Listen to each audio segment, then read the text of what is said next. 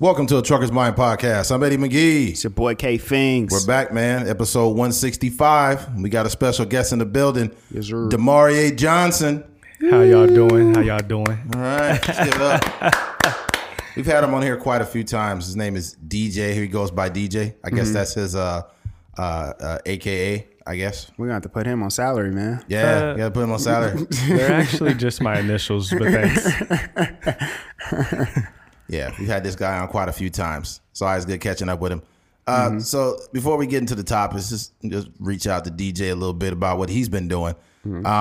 So you've been doing stand-up pretty consistently. Been standing up. Yeah, been standing up on stage, cracking jokes, making people laugh these days.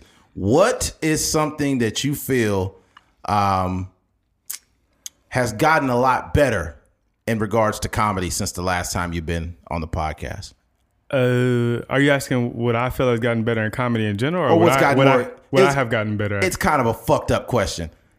What has gotten, I guess, how have you gotten better, I guess? Or I'm assuming you've gotten better. From what I've seen, you've definitely gotten better. I've definitely gotten better. I think where I've gotten better at is just the comfort being on stage. And that just came from more stage time. Got it. So when we first started, or when I first started, even for 5 minutes, like my very first time going up, I had to really sit and write and remember word for word every single thing I was going to say, or I wasn't comfortable. Right. And that lasted for probably my first 5 or 6 shows. But now I'm at the point where I still prepare, but I can go up there and be okay if somebody says something random in the audience, or if something random happens in the room, I can address that without feeling uncomfortable tripping with over your words and shit. Yeah. I could attribute that to confidence. I think the more you go up on that stage, I would compare going up on stage probably to being naked. Like a bunch of people looking at you naked on stage, like, hey, that guy's cock looks weird. What's going on? That's a good point, because when you first start dating someone, It's crazy. you don't want to let them see you soft. Right. You ain't about to see my dick soft. Yeah, but eventually it just become regular. Now you getting out the shower, everything is regular. You super comfortable. It's like, this is who I am. That's kind of how it is with comedy. So just make sure that water is hot. Don't get out of the cold shower, man. Yeah. Don't do that. That's funny. Yeah, what I appreciate about you is I catch some of your skits. I don't get to all the shows, but you don't go for the easy shit, man. A lot of people are really hacky, meaning like a hack comedian is like, yeah, I'm black, so my dick and it's like these are jokes that are heard in every bar or comedy show across America. I think you're not going for the easy hack shit. Now you had a joke that I seen. And the joke was more or less like, look, I don't fight ugly people. I don't want to give your thing away, but I guess the joke it's on the page, ain't it? Yeah, it's on there. But the joke or the premise was basically, I don't fight ugly people, right? And then I was like, okay, this is some hack shit at first. But the way you not only did you save the joke, but you made it more versatile when you made a statement like, look, I'm just saying it looked like it took them a lot to get here, right? And I was fucking laughing. Yeah. That's like a organic, that's comedy. I think, not to cut you off, but I think what happens right there is you're so familiar with not every single joke, but you have a Rolodex of jokes in your head. Right. And then when it comes time to write your own material, you're like, well, Martin Lawrence said this, or Eddie Murphy said this, or Cedric said this. I like that premise, but here's my spin on it, or here's how I look at the same premise. Right. So I think that's the benefit of just watching a lot of comedy. Oh yeah, and it's also just wanting to be original and having the desire to actually sit and write. Because what I don't like and what I struggle with is the low hanging fruit. So there you go. You're never gonna see me. You're never gonna see me turn a meme into a joke for myself, because in my mind, the person who created that meme was a comedian too. He's just for social media. Yeah, that's true. So I can't, to me, I can't steal anything. So the premises are pretty universal. We're comedians. We all see the world through the same lens or a similar lens. You can't help that at all. But what you can help is how you break that premise down. 100%. Also, too, man, you can't get away with stealing content anymore. And this is the reason why. Even back in the days of Carlos Mencia. Carlos Mencia was a huge comedian. but he got exposed by Joe Rogan. I don't know if you've seen the video. I did see that. Oh yeah, and Joe Rogan was one of ugly. Yeah, Joe Rogan was about to beat his motherfucking ass because all the acts that he was stealing his jokes from start coming up on stage like, hey, that's my joke. You stole my joke. But even now, like, there's too much access. There's too much internet and Instagram. People have seen these memes, or they've seen this the tone of the joke that you're doing. Yeah. Have you seen that in person? Where somebody take a meme and they Not change it. that, but like literally steal somebody's joke. Oh no, I have definitely seen that in person. Yeah, real time. it's very. I've seen it. I've seen it probably twice, and it happened in a space where I was like, I don't even know where the original joke came from, Right. because Yeah. I'm seeing these two people say the same joke.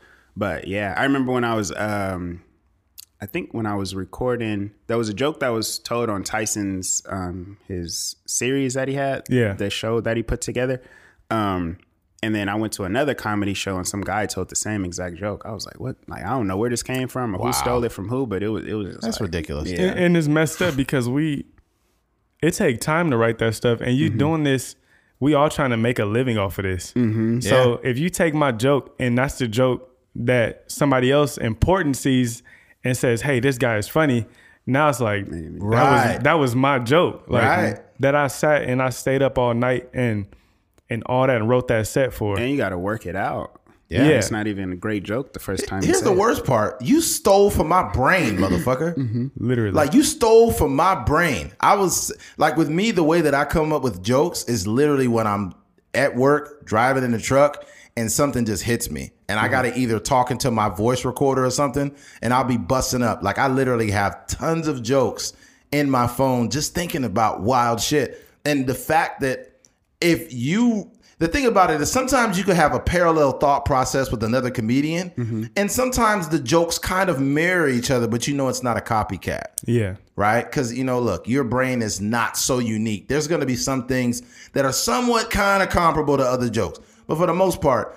if I'm talking about being baptized by pussy juice and you say it too, motherfucker, you stole it. Yeah. Right? Most definitely, because that's... Nobody's being baptized by pussy juice but me. Okay? That's crazy. You stole my joke, you son of a bitch.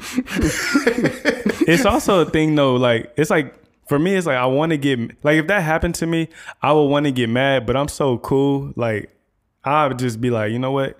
Go ahead and have that, because clearly you can't keep coming up with new material like I can. Well, you're not going to be happy one day when It's a major joke that that's something that's like, that's my real one. heat. That's my baby right there. yeah. And I got some of them that, no offense to anybody, if you perform with me and you touch on any of these topics, I know where you got it from. Yeah. Because some of this stuff, I'll be the only one talking about. Yeah, that's not cool, man. My thing is this, dude, and that's the cardinal sin, right? Anybody that does that, here's the problem too. If there's a bunch of open micers and they're not great, because nobody's great when they start out. Some people are more natural, I guess, but no one's really great. We're all at a low level, regular beginning. Some people have more stage time than others, but no one's killing. Some people are doing good, but killing is like Joey Diaz.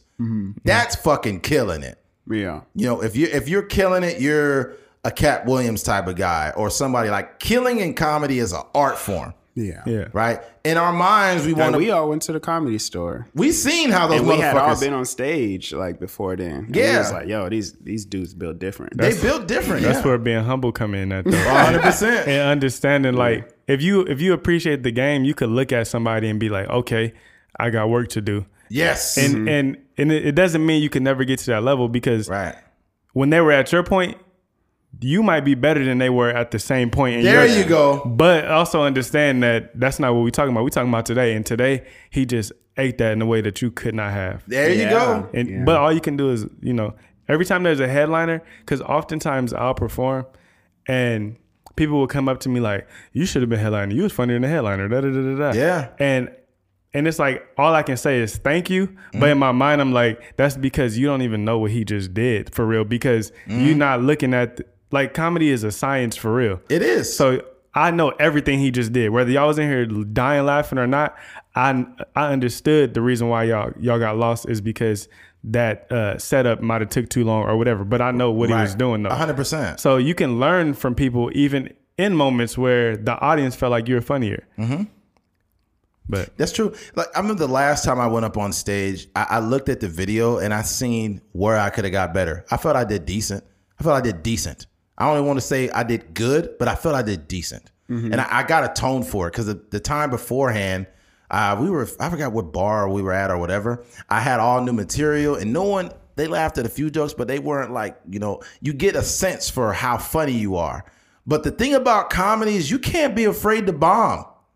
Yeah. None of your shit might be funny. None of it might make people laugh. You have to have the balls to get up there. And that's why, and the thing about it, if you're bombing, that's kind of a good thing too, because that means you're not going for the easy shit. yeah. You're going for the shit that's making people think. Chris Rock bombed many times before he started to perfect these jokes. If you're making motherfuckers laugh every single time and you could tell you're going with convenient jokes, you're not challenging yourself. Yeah. And it's pretty obvious, man. The beautiful part about comedy is, like you always said, you get dismissed or affirmed right on the spot. Oh yeah. Because you could be in whatever room or sitting in your car or whatever and thinking, yo, this gonna hit. Yeah. Then you get on stage and you spill it out and they just like, huh. And then you like, dang, I gotta go back to the drawing board. Cat Williams said, Cat Williams was asked about bombing, and he said every shooter in the NBA will tell you that they don't miss a shot, but the truth is they all miss. It's just that it's natural to be like, no, I don't miss. And he's like, if you've never missed a shot, then it's probably because you didn't take a shot. There you go. Yeah. And he basically just exactly what he said was like, tell me the boxer who's never been punched in the face. Floyd Mayweather. He different. That's Floyd he is canvas. different. Ain't nobody hitting that nigga. He's Floyd different. literally touched the canvas. Right. He ain't been down, but he Yeah, but The only thing that could beat Floyd Mayweather is a book. damn. God I'm damn. dead. This nigga stuttered through a whole novel. Yeah. Go ahead, man. But no, that was it. Just you can't be scared to fail at anything though. That apply to all that. You can't. That's it. My bad to cut you off. Go ahead. You literally can't be scared to fail. If you don't, if Steph Curry don't shoot the ball from that far, he don't know if he can make it. Yeah. Yeah. Failing means you tried. Yeah. That's what failing. Failing is a receipt. It means you tried. But you know what's fucked up about Cat Williams bombing it hit different because he's little as fuck. You already 4'9" and you Yeah. bombing. Yeah. You just a little unfunny nigga up on He stage. said the one thing he did say, and I'm not gonna lie, I've had a moment where I guess I could call it bombing, but it wasn't a complete bomb though, because 100%. people were laughing, but when when it was like When you're in when control, it's like I wasn't prepared, it didn't go how it was supposed to. I've had that moment, and what he said was true. He said the bombing is important because it tells you what not to do. 100%. And ever since then, I do not I'm never gonna forget that. Yeah. And I didn't even have to go through it like a situation where I'm being booed or there's complete silence like I've Right. seen or none of that. I was just like, that was enough. I don't want to do that no more at all. Yeah. I think it's in you too, man. I think it's in you. I don't think that you could be unfunny your whole life and now you're funny. That's not how Hell comedy no. works. You have to have some form of comedic value to be up on that stage. And even if you bomb, you'd be like, okay, these motherfuckers didn't laugh. I'm going to hit them over the head the next time. Yeah. And the next time you might get 4 laughs. Right. And you're like, did better, still bomb. Then the next time motherfuckers are dying laughing. You're like, Yeah. okay, now how could I refine this joke? How could I make this joke longer? Another thing too is making people think can make the joke funnier too. Yeah. Because the best comedians are all pretty smart guys. Yeah. They're multifaceted, like really deep. They know about geometry and all kinds of shit. Yeah. And if you're just a hack comedian like, these hoes and niggas ain't shit, stupid bitch, right there, Yeah. you're only going to get so many laughs out That's of that. old. Yeah. Yeah. I think about the bigger picture too. Nobody do that on a special. So for me, when people try to tell me like, why don't you do these kind of jokes or these kind of jokes, like the more relatable, just simple stuff, I'm like, man, they don't want to hear that in Europe No. at all. Ooh, So- that's a good point. They can't relate to that. So I'm trying to do Wow. stuff for There you go. ages 8 through 80 in all the countries in the world. So I know that I'm not on that level at this point as far as like the talent wise, Right. because there's a lot of work to do. It's hard to get that level. This is why only few people do it. Bruh. But if that's a goal of mine, that's why when we first started, I was so into like the actual writing and trying to remember my set, because a special is not going to be crowd work. So I had to work backwards. Most people start out good with like the crowd work and you just a funny person and you could go up there and but I was like, I'm trying to come off, with a whole script, thinking that that's how I'm supposed to do it, because I'm watching Kevin Hart and Dave Chappelle and Eddie Murphy and them. I'm not trying to watch whoever at this open mic. Y'all not where I want to be at for real.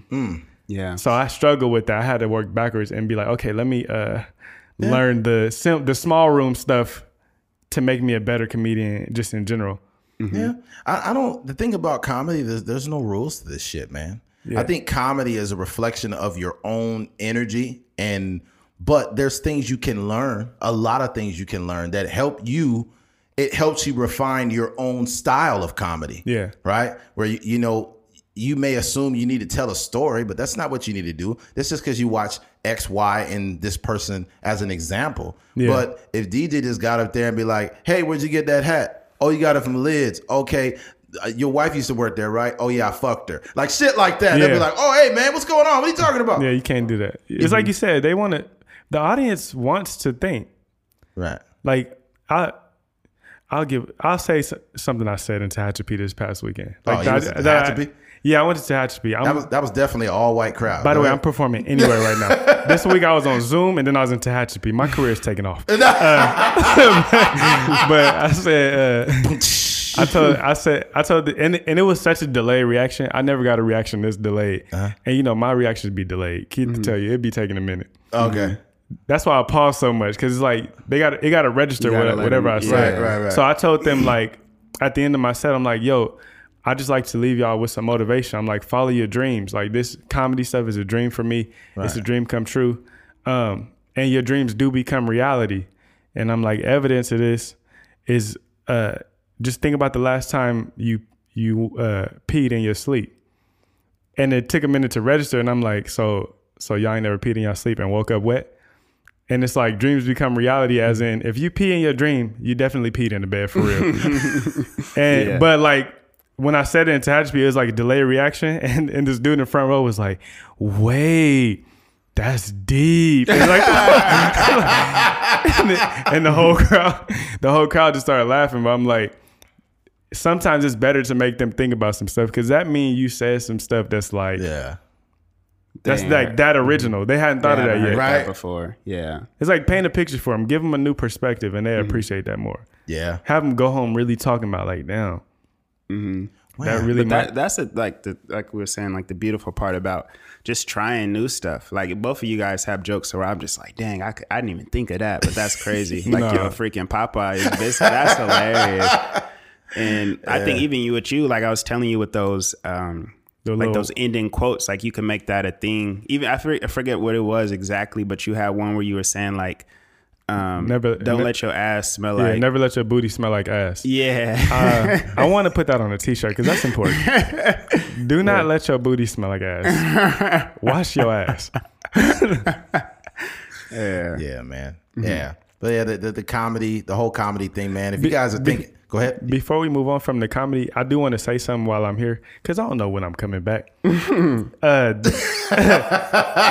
Wherever y'all see me end up in comedy, know that Keith and Eddie had, like, probably the biggest impact on me even getting on stage for the first time. I probably have never told y'all that. But when I came on here, that's why I looked at the date for when the first time I came on here was. The first time I came on here, I had already been typing out premises, but I'm not a public speaker at all. Got you. After that episode, we talked for probably like 30 minutes to an hour maybe. Right. And this is the first time I ever met Eddie, and Eddie's like, yo, you got to get on stage, man, da-da-da-da. And me and Keith had already kind of discussed it a little bit. And I left that conversation like, dang, I probably should get on stage. He never met me. He felt that way too. Right. And then Eddie got on stage shortly after. He beat me to it. That's right. Yeah. And then, crazy. So I'm like, dang, he got on stage. Like, that's dope. Because he was talking about going up for the first time too. Yeah. And so then the very first text I got on New Year's of 2019 was from Keith. And it was like, Happy New Year, bruh. You got to get on stage this year. The very first text of the year, though, like, my mom ain't called me yet. I'm like, that wasn't even Keith that text me. That was God. So I'm like, that was God that text me. That's so funny. When I hit Eddie, like, not being a hater or nothing. He just immediately like, yeah, I seen you the guy right now. And Tyson put me on the show right away. Like without me ever doing stand up, Tyson was like, yeah, I got a spot for you February 22nd. Yeah. So I feel like y'all put, like it was already a thought, but y'all made me like actually go do it. Yeah. And then the conversation I had with another friend of mine, Tyra, she was like, I'm like, man, I was saying dumb stuff. I just feel like I'm gonna be good, and I want to be an actor. I don't want to be known as a stand-up comedian. Da, da, da, da. You could for sure get in your own way. Yeah. You know, she kind of just. It's the bullshit we tell ourselves. When like even for me, like I don't treat comedy as like a career, but even for me, I was like, nah, I don't want to do that. But when I got up there, it was like euphoric. Right. Yeah, it's a different feeling. Yeah. And it's the only thing that gave me the feeling that playing basketball used to, where before a big game, you always nervous. You're not scared to go play the game, but you're nervous because you want to be great so bad and you want to win. And before I get on stage every single time, even at the open mic we just went to, nobody here, this is not, what is there to be nervous about? But I'm so nervous. Yeah, but that's normal. That's okay. Yeah. It's normal. I think that the nervousness comes from not being scared, but more or less like you want to do good. Yeah. So that's fine. And you know that as soon as they say your name and you get the mic, you at home. The nerves is gone. It's weird. Is gone. It's the weirdest feeling. Like it's like there's no nerves. You just in your bag at that point. Now you said you did a open mic where you said in Tehachapi? No, this was a show in Tehachapi on Friday. It was an actual show I got booked for. Wow. So when you left, there was like that Color Boy show was funny. That's funny. The host, the host was actually black. Really? It was actually Sam Ridley. Oh, okay. Yeah, Sam Ridley was funny, man. Sam Ridley was at the first open mic I did too. This whole week is weird. Now I'm here. Yeah. Sam Ridley did my the first ever open mic, and he gave me a whole bunch of like words of encouragement. Like, you was good, like your timing. He told me like, he was like, a year from now, people are not going to want to follow you. And I'm saying this right now. Like, remember I said this type of stuff. Like, he was telling me that the first day he saw me, the first 5 minutes. And you just like, oh, he just think I'm good. And then like you really go and do all this time, and now you really do see like so much growth. And it's dope though, man. I just think that, I don't know, people that have been doing comedy for a while, they could kind of see things in you don't see in yourself. You just got to keep doing the work, man. Yeah. As long as you keep doing the work, you're gonna be all right. Yeah, man. So DJ and all that know him, man, continue to surround this guy with good energy. Yeah. But if he doesn't tell a good joke, don't fucking laugh at it. At all. I don't need no fake laughs at all. I don't want that. It's gonna be always that one person. Ha ha. Yeah, that's not gonna help me get better. That's not helping nobody get better. The one drunk guy that had no business being in the stands. All right, switching gears, man. This week has been a big week. It's been a GOAT week, man. You have the NBA Hall of Fame. Kobe was inducted. Kevin Garnett, Tim Duncan. This is arguably one of the best years or best what do you call it? Years for, or what do you call it? The classes. One of the best classes of the NBA. So that was awesome seeing Kobe get inducted by his wife and Michael Jordan, the GOAT. And also it was followed by a lot of J. Cole. It's a lot of J. Cole this week. Got an album dropping, and he's playing in fucking Rwanda. Yeah, he's really in Africa too. He's really in Africa right now. This nigga's playing right next to those zebras. It's crazy. Niggas be counting me out and counting my zebras in front of my clips. This nigga J. Cole is the lightest person on that continent right now. Oh, facts, but got the nappiest hair. Yeah, that nigga. Hey, J. Cole out there looking like Sideshow Bob from The Simpsons. He out there trying to kill Bart like a motherfucker. I had a question. I was gonna put it on Instagram, but I just didn't end up doing it. Who looks more homeless, Childish Gambino or J. Cole? Definitely J. Cole. Oh, J. Cole got Gambino built more homeless though.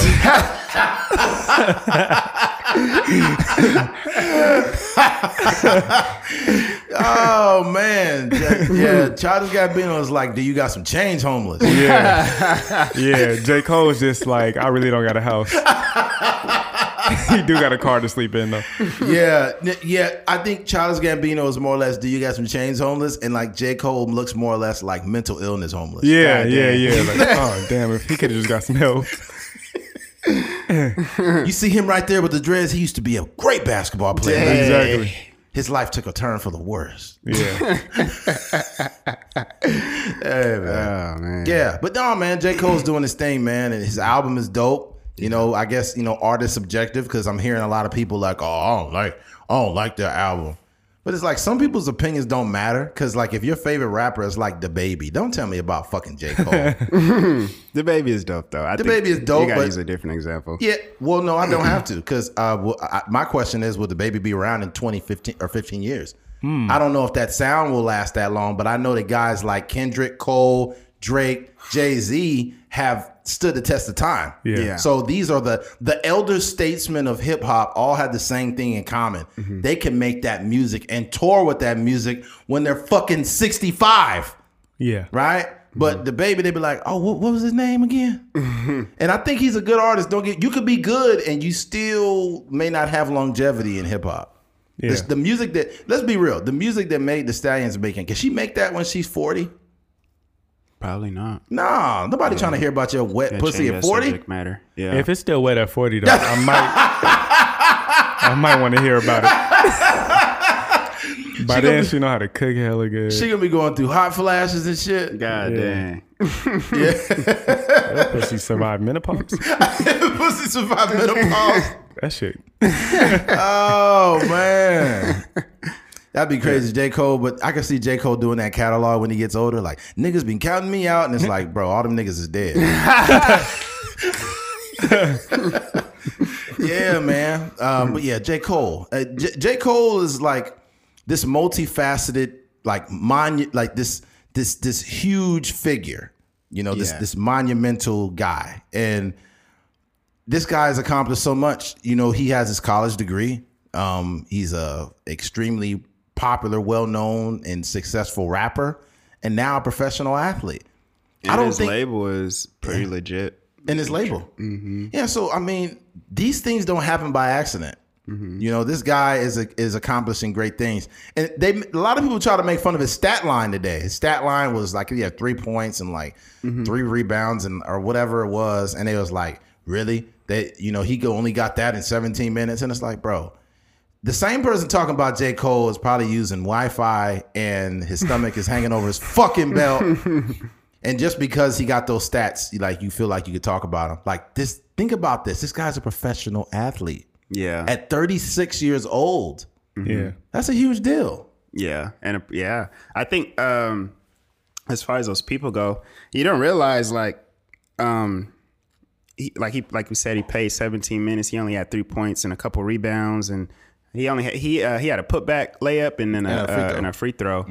But that was his first game. I think, you know, we just talked about being on stage for your first time. Yeah, you know, and it being on stage for the first time doesn't necessarily show what your potential is. Like, it shows your potential, but it doesn't show who you are currently. Because he really putting in the work. He is. You know, They also not looking at the fact that on that putback, he was the only one that hustled back to get that miss. There you go. The richest person in the building is running the hardest on the court. And you also have to account for, like, you know, he is in Rwanda, so they're yelling out plays, and he may not understand it. Yeah, he's like, yeah.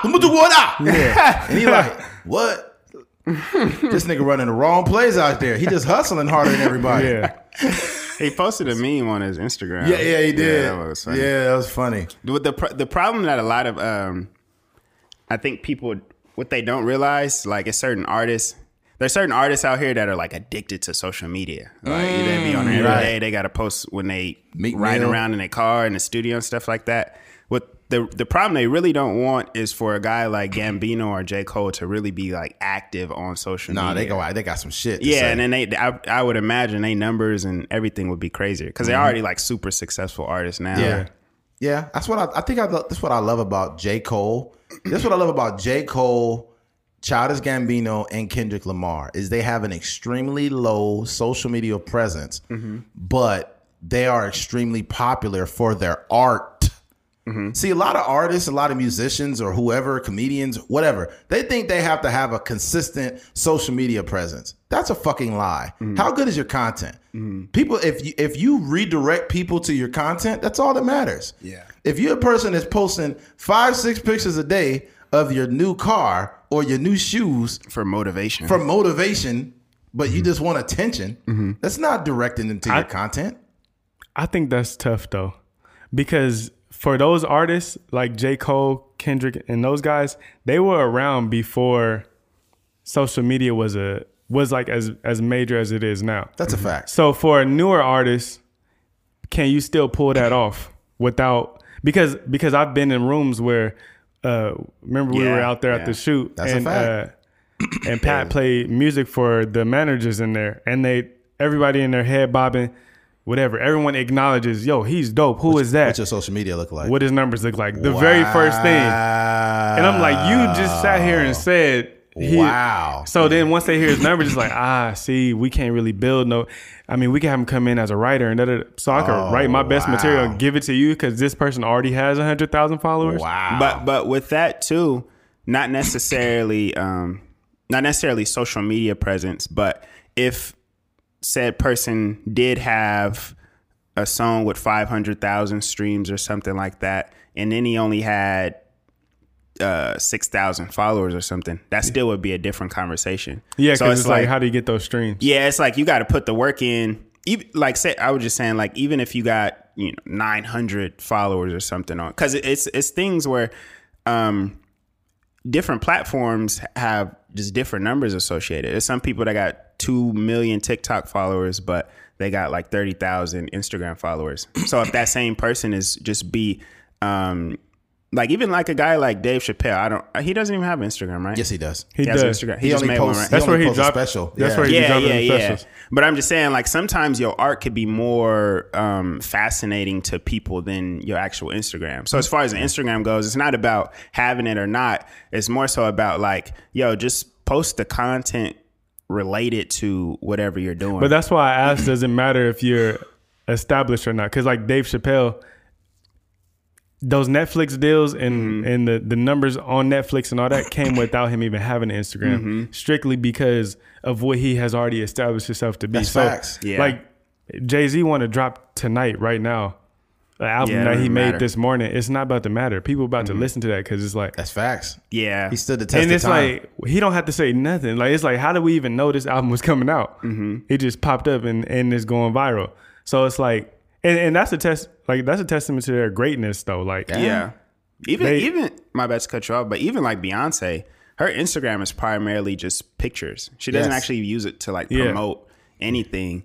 And it works for her. But it goes back to DJ's point, man. She's been around way. No, I'm not Okay. relating it. I'm just saying, Got it. like, Got it. She has an Instagram where it's like, I'm using Instagram for what it was probably originally intended to do, is True. just post pictures, and my music is like completely outside True. of. it really should all be promotion, really, but people just be wasting time. I just think like you got to realize how these people's brains work too, because it's like I don't really feel the need to tell you anything because I've earned that right now. Yeah. I've earned it, so I don't need to. But if you that's a hell of a point you made, because I can't think of one artist that's newer that pop doesn't without use social media. their social media the way that other older acts. It's like, do. how's he gonna see me? Like, Right. how's he about to see me? Especially, and you go through things like a pandemic. Yes. Yeah, you got to get on there. But Yeah. I think the problem is not with using it; it's just the way you use it. Yeah. If you're a rapper, I want to see you rapping. I don't care. That's a about good point. like, He's right too. That's care why about your you car or don't. whatever. That's what. Yeah, like it is annoying when you start posting unrelated things that have nothing to do with your brand. It's like, why are you posting that? But the captions kill me the worst. Yeah. The captions are just like, dude, will you fucking relax? It'll be a dude it could live in your city somewhere, and they'll post a picture of, like this car they got, and they'll be like, they always told me I wouldn't make it. You'd be like, who told you this, nigga? Who told you this shit? Literally nobody. Literally nobody ever told you this. Yeah.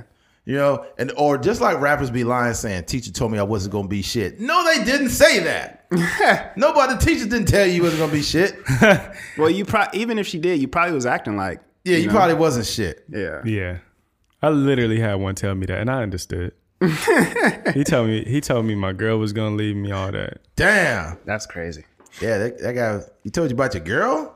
Yeah, because my girlfriend was in the class with me, and he telling me like she's gonna leave your ass because you don't you copying her homework, and you damn right I'm copying her homework. Why are you worried about my relationship? You fucking pedophile. Yeah, I don't want to do it. Stay in a you're not grown gonna. person's place. He told me if I come back, what'd he say? He said if I come back with something that just showed that I turned out to be something, I forgot whatever he said, but he would give me a certain amount of money, and I was like, what? Like, because he just didn't believe I was going.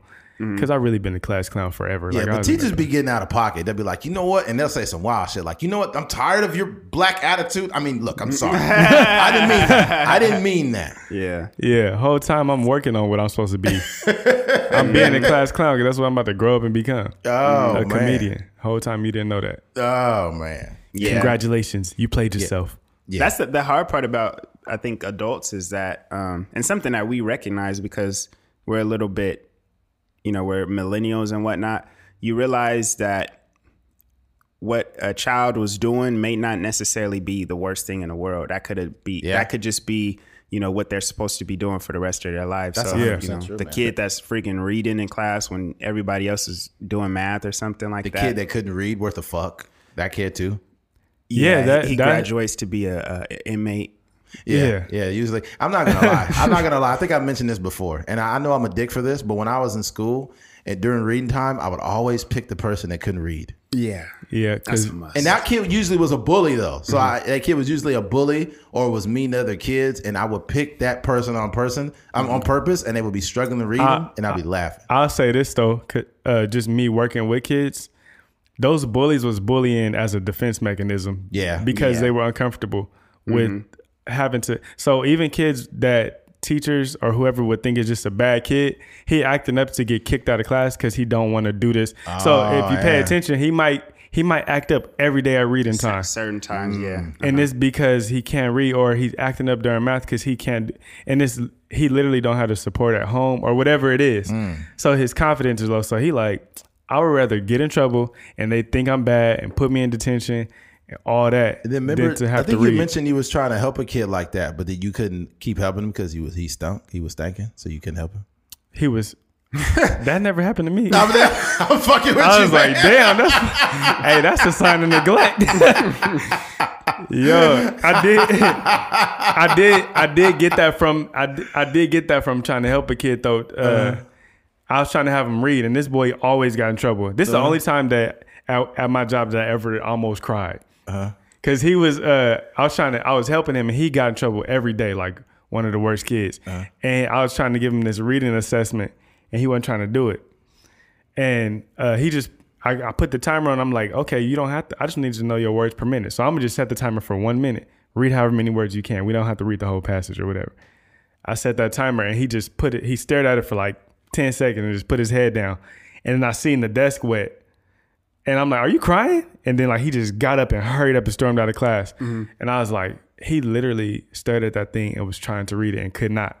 And he was crying, so he like hurried up and exited the room. He didn't want me to see him crying. Wow. I was sitting at that table like, dang, we be on you every day about this stuff and like thinking you just a troublemaker and all that. You literally Just can't read.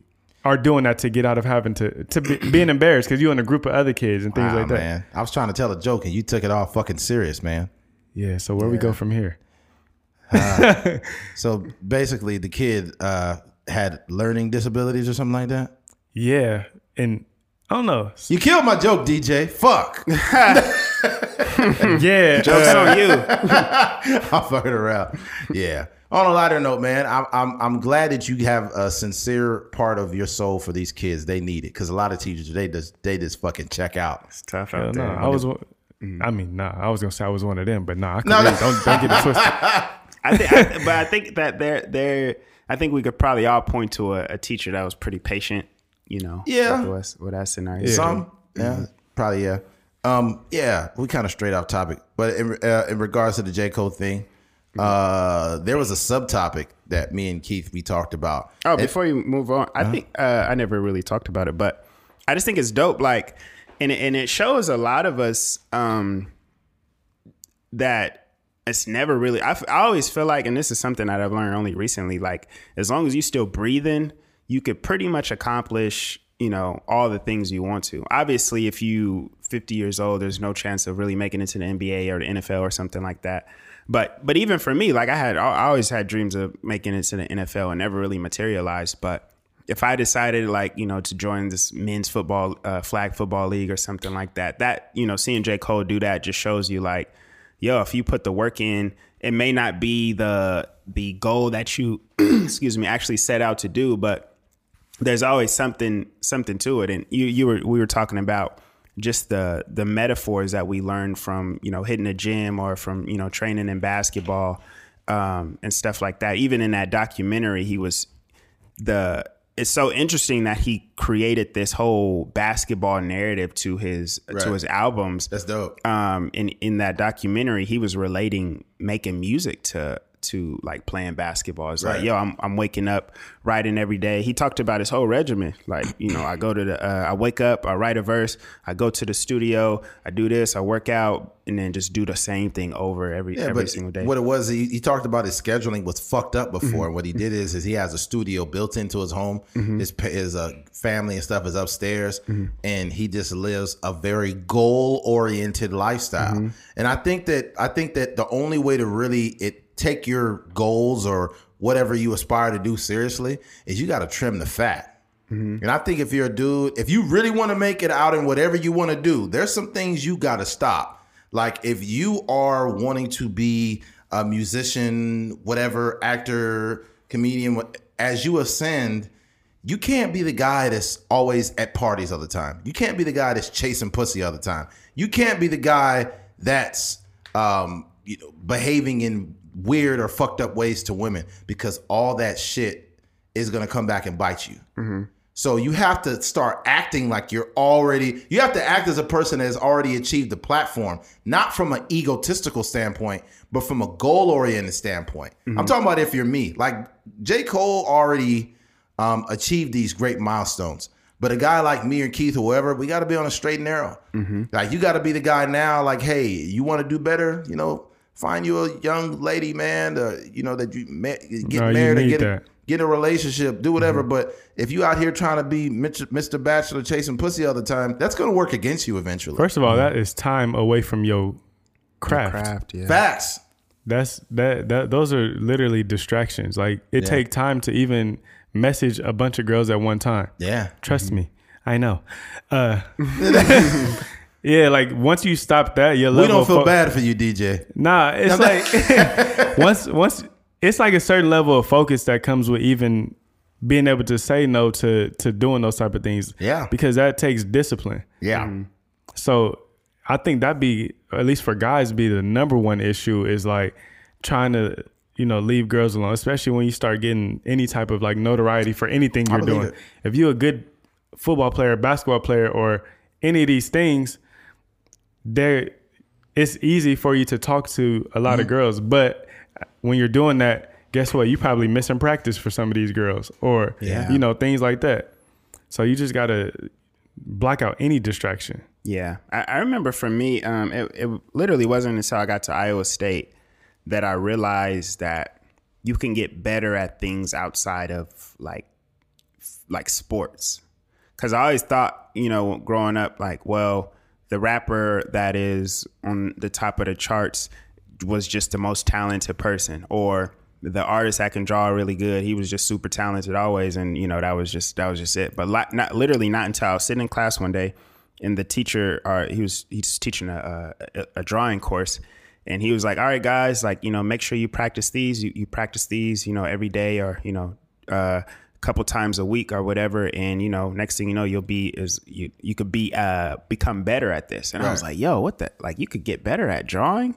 So that's the thing that I took away from this documentary is like, J. Cole is already a good rapper, but like he was like, I haven't written my best verse yet, so I'm gonna just keep working on my craft until I feel like I've reached the climax of my skill set. So I think that's important for us, as even, you know, as comedy podcasters or whatever. I don't think we've released our best podcast yet, so we're gonna keep trying and keep on doing research and, you know, learning to communicate in better ways, and we get it.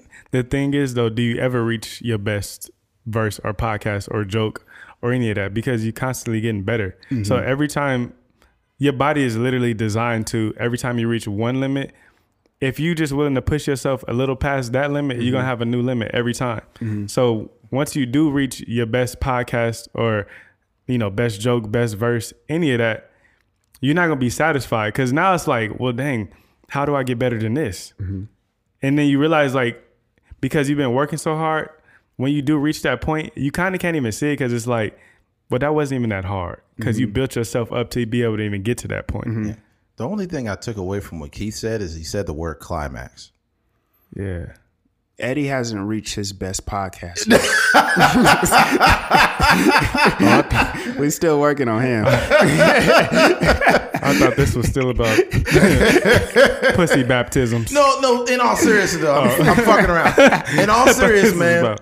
In all seriousness, man, I think he's right, man. You can get better at pretty much anything. If you go back, and anybody listen to this, go back and listen to episode 1. And then come back to this, like the fluidity in which we speak, the things that come off the top of our head, the conversations, the quick-witted jokes, very quick-witted jokes, the things that we say. You don't get that by doing like 7 podcasts.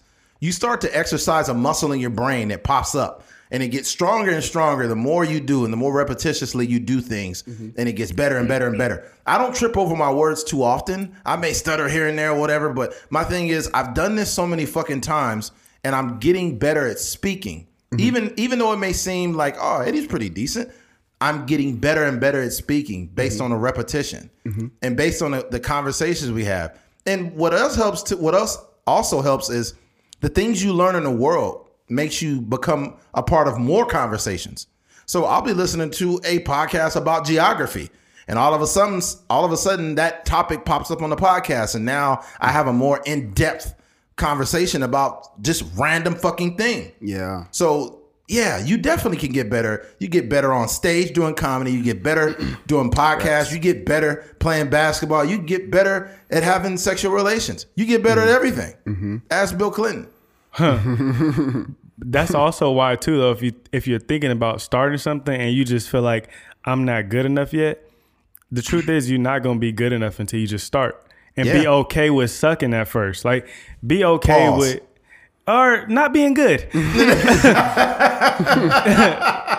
Be okay. They say, like, you got to be bad before you're good, and you got to be good before you're great. So be okay with, like, going through the process. Don't think like whenever you start, you're going to be good. Because the truth is, whenever you start, you're not going to be that good. Oh, yeah. Like, you're going to be good for where you at. But on the grand scheme of things, and like in the world's view, you're not going to be that good. The way I look at it too is whenever you're starting whatever, let's say you're starting a job. Let's use a job for example. You start a job, you don't know very much about that job until somebody coaches you up. You start learning stuff. But there's a person that's been there for years and knows what they're doing, but they're pretty fucked up to you. Like, oh man, you don't know that yet, or the way they treat people's fucked up. And you tell yourself, when I learn what I'm doing, I'm not going to be like that guy. Yeah. I'm not going to be like that fucking guy. I'm going to help coach people up and treat them the right way, right? And you know you're not on the level of the person that knows what they're doing, but you will be one day. When you're patient enough to actually learn and see all the nuances of that job or duty or whatever, then you start to kind of, I won't say, if it's just a bullshit job, like you're not really going to care too much. But with comedy, you start to learn all the small, intricate details that make you better. You start to see where people are doing great on stage or where they're falling apart, and you can see it more based on how much you've done this stuff. But yeah, man, it's just, you just got to stay in the game. Do you think there's like, because we've seen some comedians that they may make us laugh in an awkward moment or whatever. Do you think there's hope for everybody, or is it something that's in you, or it's just not in you? No, there's not hope for everybody. Some people just fucking suck. Yeah. And that's for everyone. There's something that I'm going to be terrible in and I'll never be any good at. Just be honest. And at that moment, I realized, hey, you know what? Maybe I don't have the coordination for this, and that's okay. But I'm great at this also. Yeah. Doesn't mean I can't. If I work towards something and give my all, and I still can't hit a fucking baseball, chances are it ain't for me. Okay, everything's not for you. Yeah, people be confusing gift and passion. Yeah. Dang. Yeah. You can be Your passionate. your passion ain't always your gift. Yeah, I know some rappers that are very passionate, but they've been passionate for the past 25 years, and they haven't been in Club Bricks performing. Yeah. We be seeing- Hey, I'm passionate about music. I love it. But Yeah. It'd be some people we be seeing at these open mics, and I'm like, yo, first of all, this is the same joke I seen from the first time I went to the Rocket Shop. Yeah, where you I know. did stand-up, 2019. and they still not hitting. Yeah, I can say this. First of all, the bashing of other comics or open micers is something that I don't like to partake in, but I'm thinking objectively. Like when I'm seeing people, I'm Yeah. like, that guy's getting better. Maybe he wasn't hilarious. That guy's getting better, right? I'm even objective with myself. Like, no, I'm not killing it. I feel like I did decent or okay. I'm not killing shit though. I'm an open micer, you know, but I enjoy the process and getting better. But there's some motherfuckers that like, dude, you are so unfunny. You're not even trying. If I had some fruit or a tomato, I would fucking throw it at you. You are terrible. Stop doing this, please. You are wasting everyone else's time here. Unfunny, funny. It is, yeah, it's just so bad. Funny word. What is I need some more. I need a more proper diction to describe poor people on stage. Because it's not for everybody, man, and it's okay. But what I realize about like people that don't get a lot of laughs is it's also communication. Yeah. So someone that can't really articulate their thoughts, they're not going to be able to tell a joke in a way in which we understand where they're going. Like it was a moment when we went on Thursday where DJ was like, "Where is this joke going?" And I'm just like, I don't know. He just talking in Listen, circles. if you only got 5 minutes and we get lost, something wrong. How the hell you lose us in 5 minutes? I remember one time we all did an open mic and there was this really big dude that was there, right? Really big guy. And I think I was told, somebody told me like, yeah, he's here all the time and he does this all the time. Like he just go up on stage and kind of blank out. And he almost broke the stage, man. Oh, I remember that. Yeah. He was so big, the stage went, Yeah. I was like, fuck. Yeah, that's And the hack shit that some people do, that's one of the most annoying hack things that open micers do is they'll be like, yeah, I'm really depressed, you know, and, you know, like the depression jokes, I'm just so tired of hearing them. yeah. Yeah. First of all, don't start with that. You just gonna put us all depressed with you? Yeah. Yeah. So I'm really depressed. Don't bring my energy down. You know, I'm gonna have a good time. I sit at home and I jack off while looking at my cat, and it's just so depressing. People like, yo, somebody get that cat. Why you jack off looking at your cat? I like pussy. Yo,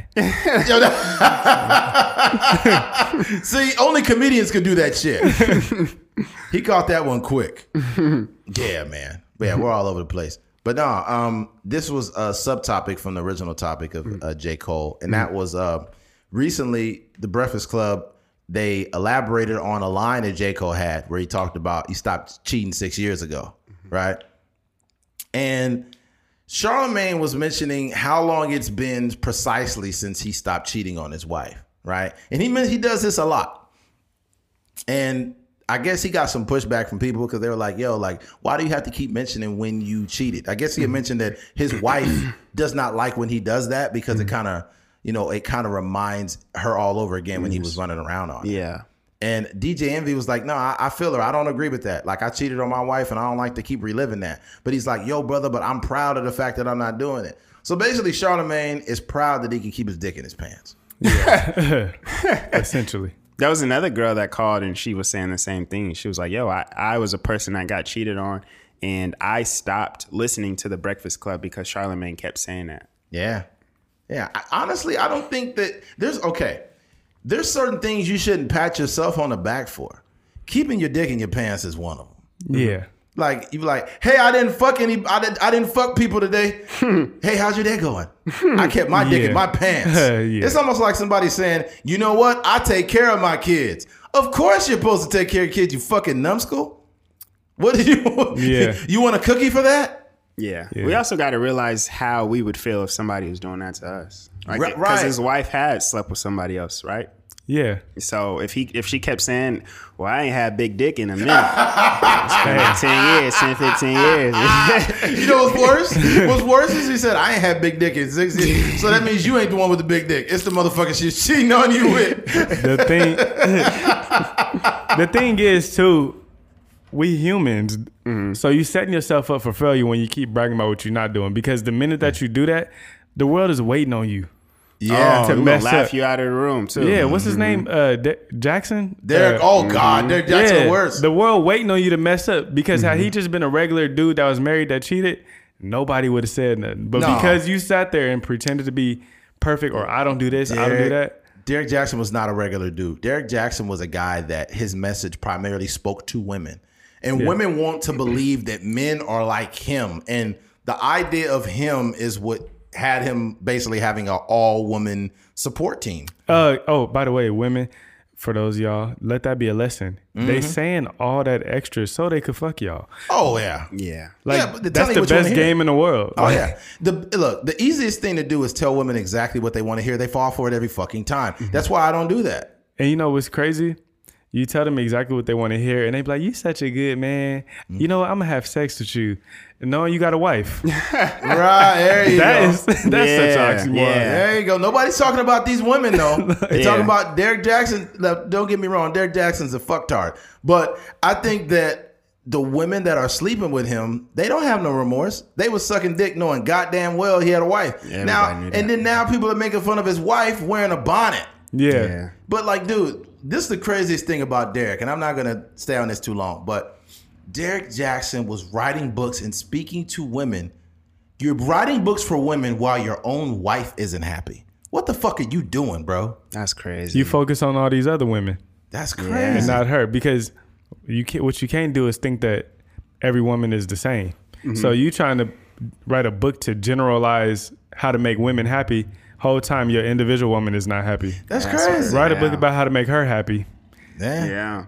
You got your wife out here wearing a bonnet, man. A bonnet on TV. I always tell my girl, I was like, the reason you don't gotta worry about anything I'm doing is because I'm not out here like Charlamagne or Derek Jackson. Pretending I'm to not be perfect. grandstanding as the number one boyfriend in the world, or I'm this upper echelon type of dude. I'm real regular. Yeah. Charlamagne, it was funny. Charlamagne on the podcast was, I guess he was referencing the bonnet on Derek Jackson's wife's head. He was saying it looked like she did the busted challenge and never came back up. He was like, out of line. He was like, we found love in a bonnet place. He out of line. Oh man, yeah. Nah, man. Charlamagne also, he talked about on the podcast though. He said that a man that is showing off the things he doing for his woman is trying to get attention from other women. Yeah. I was like, fuck, that's a hell of a point. Because I know some dudes that be like, a real man's supposed to put a dozen flowers on his wife's bed every night before she go to bed. And blah. You're just trying to get other attention from other women. You're just trying to get as much pussy as you can by showing women on social media how good you treat your lady. Yeah. Save that energy for your girl, man. Stop running around, like, chill. But look, not to stray too far off topic, the J. Cole thing, the J. Cole line. He basically said he stopped cheating 6 years ago because he was creeping around with hoes and realized he was the hoe. That's right? the line. I seen that line. Yeah. And DJ Envy just said like, yo, I don't want to be remind my wife of that or bring up that trauma to her. And they was having a back and forth. He's like, but I feel good about it because, you know, I've been like, black men don't cheat and all of this. And it's like, honestly, bro, I feel like you're kind of stroking your ego when you're doing this, dog. Like, if you couldn't keep your dick in your pants, that should be something. First of all, that's something you should never bring up again. The conversation of cheating, whatever, you say, I cheated. I'm good now. I'm faithful. I'm in good terms with my wife. That's all that matters. And shut the fuck up and leave it alone. You don't have to go into detail. Right. Yeah. Right. Here's another thing that men need to understand, right? And we talked about this on the pod. When you cheat on your wife or your girl and, you know, they forgive you, you need to understand you just gave your wife a hall pass, sir. You don't realize it, but you give your girl or your wife a hall pass. And when she's like, I'm going out with the girls, we got a girls trip to Vegas, and you think that that's the same girl that you married her with, she's out there in Vegas sucking dick. I'm telling you. What's a hall pass? A hall pass is when you cheated on, you basically. When you got to use the bathroom and then you raise your hand. No. Yeah, because hall pass sound like I do see what you're saying as far as it's probably gonna happen. No, it's going to happen, bro. Yeah, but I ain't got to be cool with it. Don't be like me. Be better than me, baby. You know what I mean? I think that our egos are fragile in the sense that we can't imagine somebody fucking our wives or our girlfriends, but that should also motivate us to keep our dicks in our pants. Because to keep it 100 with you, bro, there's been a good amount of women that I could have fucked that were married, but since I don't move like that, I didn't do it, but I could have. Absolutely. And these are women that have been cheated on by their husbands. So they didn't have no problem giving that pussy up. I just wasn't down with it. Yeah. Right? But truth be told, it's very easy. So, dog, that's another reason why you shouldn't cheat. Because your girl, you'll never know it. And women do the best job of covering all their tracks. A woman could have a whole long night of cheating and come back and you'll be giving her a Gatorade. Oh, babe, I didn't know you was tired. Gatorade. She been taking all that big dick all night. That's why she tired. She been taking all that big dick, and now you giving her some Gatorade and fruit snacks, not knowing that she been taking dick all night. We are not, in many ways, we're not as strong as women though. What do you mean? They are able to forgive that, and oftentimes we can't because we have things like an ego, and we do. It sounds crazy, but we have higher expectations for y'all than we do for ourselves. Like, yeah, that's what I was gonna say. It's like, damn, I saw me doing that, but like, I can't believe you would have did anything like that. Yeah, but I think that's a lot of our problem too as men. The next time you want to sneak out on your girl, you need to imagine some dude fucking your girl from the back. That'll stop you. That'll stop you right there, because it's gonna happen. Well, see, I can't, because now I can't. Now I can't hit from the back because I'm like, this nigga just here in my brain. Think of Michael B. Jordan fucking your girl from the back. Next time you about to go. Yeah, see, now it's like I already pictured it. You done cheated on me in my brain already. I don't even want it no more. Think of Denzel Washington. It's not even Michael B. Jordan. It's a regular nigga. No, you gotta think of the worst case scenario. That's the worst. Michael B. Jordan is cool. It's not cool, but it's cool. Like, I'd be like, okay, because you get I would probably do that too. That's Michael B. Right? It's Michael B. Right. But I'm just saying, like, if it's some nigga that work at freaking Walgreens out here in Bakersfield, I'd be hot. Yeah, don't fuck a nigga that work at office. Don't fuck a nigga that work at Office Max. Come on, man. That's when. See, I'm super humble and calm and quiet and all that, but that's where I'm gonna get arrogant. So you fucking him when you act like you ain't been on the internet lately. Wow. Like, that's where you get cocky. Selling our shows. You left me for the manager of El Pollo Loco? Exactly. That's crazy. That's what we doing. He giving her big dick and chicken. Hey, that'd be the hard part. That'd be the hard part. Like, if you gonna cheat, do not cheat. Do not cheat with a girl that your girlfriend about to clown you about. Oh, don't cheat with. Yeah. Do not cheat with some trash, please. Oh man, that's hilarious, man. But the truth be told, and I'm just keeping it $100. I just don't think that men. We don't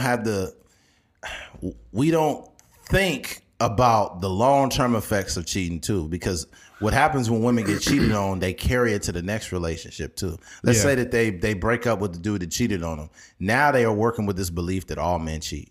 Yeah. Right. So. Yeah. And then if you cheat on them, if they get cheated on again, they just gonna be like, you know what? They cheat. He's not so bad, but I'm gonna get mine. When we go to Vegas on this summer, the hot girl summer, that's when I'm gonna get mines on. Mm-hmm. Yeah. Hey man, I'm just saying. You do have to think about the long term effects though, like you said. Mm-hmm. Also, as in, depending on the girl you got, you got to ask yourself: is these, no matter how good this girl look, is these, however long y'all last, minutes, is it worth losing what I got? What you built too. Yeah. Because, or what you're building. Yeah, because you might have a girl that's super solid, like literally can't see yourself, being who you are without her, or getting to like you'll be sick without her. So you got to really think, like, if I was to get caught doing this, how hurt would I be to lose her? And then you got to be like, you know what? I'm gonna have to go ahead and pass on that pussy baptism. You spoke about. Yeah, man. Hey, man. At the end of the day, I'm not. You're your own man, whoever's listening to this. But I would encourage you that if you make a decision to be in a relationship, stay true to it. If you break up, don't let it be because you couldn't keep your dick in your pants. Yeah. Maybe if you have those differences or what they call it, irreconcilable. I'm fucking up. They know what you meant. Yeah, you know what I mean. Come on, Eddie, you got it. Yeah. Just say it. Don't treat me like one of your students, okay? Come on. You ever listen to the radio version of a song and they like reverse the word?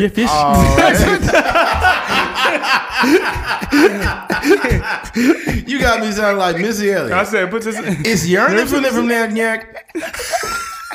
That's the exact line that popped in my head too. Yeah, damn. Oh yeah. No, but to your point, I have a friend that he was a habitual cheater on his girl, and and it happened where I don't know what happened, but he just sent me like a screenshot one day, and it was him. It was like a Facebook thread of her like talking to some dude. Wow. And going back to how men deal with it, he was trying to put her out. He was throwing her clothes outside and the whole nine. And you know, I think if he put himself in her shoes and he realized how he would have felt if the roles were reversed, he probably would have never done that. Yeah. But what It just makes you calmer. It won't make you stay. It goes back to what I said though. Like, you just gave your girl or wife a fucking hall pass. As a man, look, here's the thing. In order to be a man and lead a woman, you need to be able to lead yourself first. So if you lead in a fucked up way and you can't keep your dick in your pants, if your girl chooses to stay there, chances are she's fucking somebody already, or she's going to do it. Mm-hmm. And it's because you led the wrong way. Mm-hmm. Am I blaming it completely on you? She's a grown woman. She should be able to control herself. But that's not how women move all the time. Women, the way they treat you is based on respect. Mm-hmm. Women 110% move based on the respect they have for you. Yeah. You know, so if they fuck it off and you did nothing wrong, then she really is going to be sick. Because her punishment now is going to be going out into the world with all these fuck niggas. That's going to be her punishment. Yeah. Is losing your presence is her punishment. But if you fuck up, now she like, okay, cool. Now I can get some big dick again. The thing is, though. That's Charlamagne's trauma, though. Oh, it's why. Yeah. Oh, yes, so right. She said his wife told him the dude was bigger than him. Yeah. Imagine her bringing that up every single time. First of all, who asked that? He did. He asked. No, but I'm saying, like, who does that? Why would you ask that? I don't want to know no details. I don't want to know. If you cheat, I don't want to know no details. That's gotta suck though, because if you find out the dude's dick is bigger than yours, now you gotta imagine your wife like, you got two traumas now. Yeah. Don't tell me that, because I gotta too get much. My stomach. That shit's tough. That's tough. Oh man, that's crazy, man. Yeah. This is hey, look, I'm pretty sure this mind fucks some people. They're listening to it because it's probably some dude that just got done with a long night of cheating. Now he's thinking about we are driven by ego though. Like we can't deal with another dude being able to say he had sex with your girl or could have had sex with your girl or had her in any type of way. We can't really deal with that. Yeah, that's why it hit us harder. Yeah. Men die over shit like that. You see what happened with Tupac? That's why I fucked your bitch, nigga. And then Tupac ended up dead somewhere. Exactly. I'm not saying I was honestly in a similar situation in the. You had an East Coast West Coast beef? Nah. Nah, the dude that so there's a girl cheated on her boyfriend with me, but when we were prior to like it being like a real thing, like the whole party knowing what was going on, the dude, there was rumors going around that the dude wanted to fight me. Oh, so that's like you were saying, like people die over it, like that's and how men deal with it. That's the dude that socked your glasses off that day. Nah.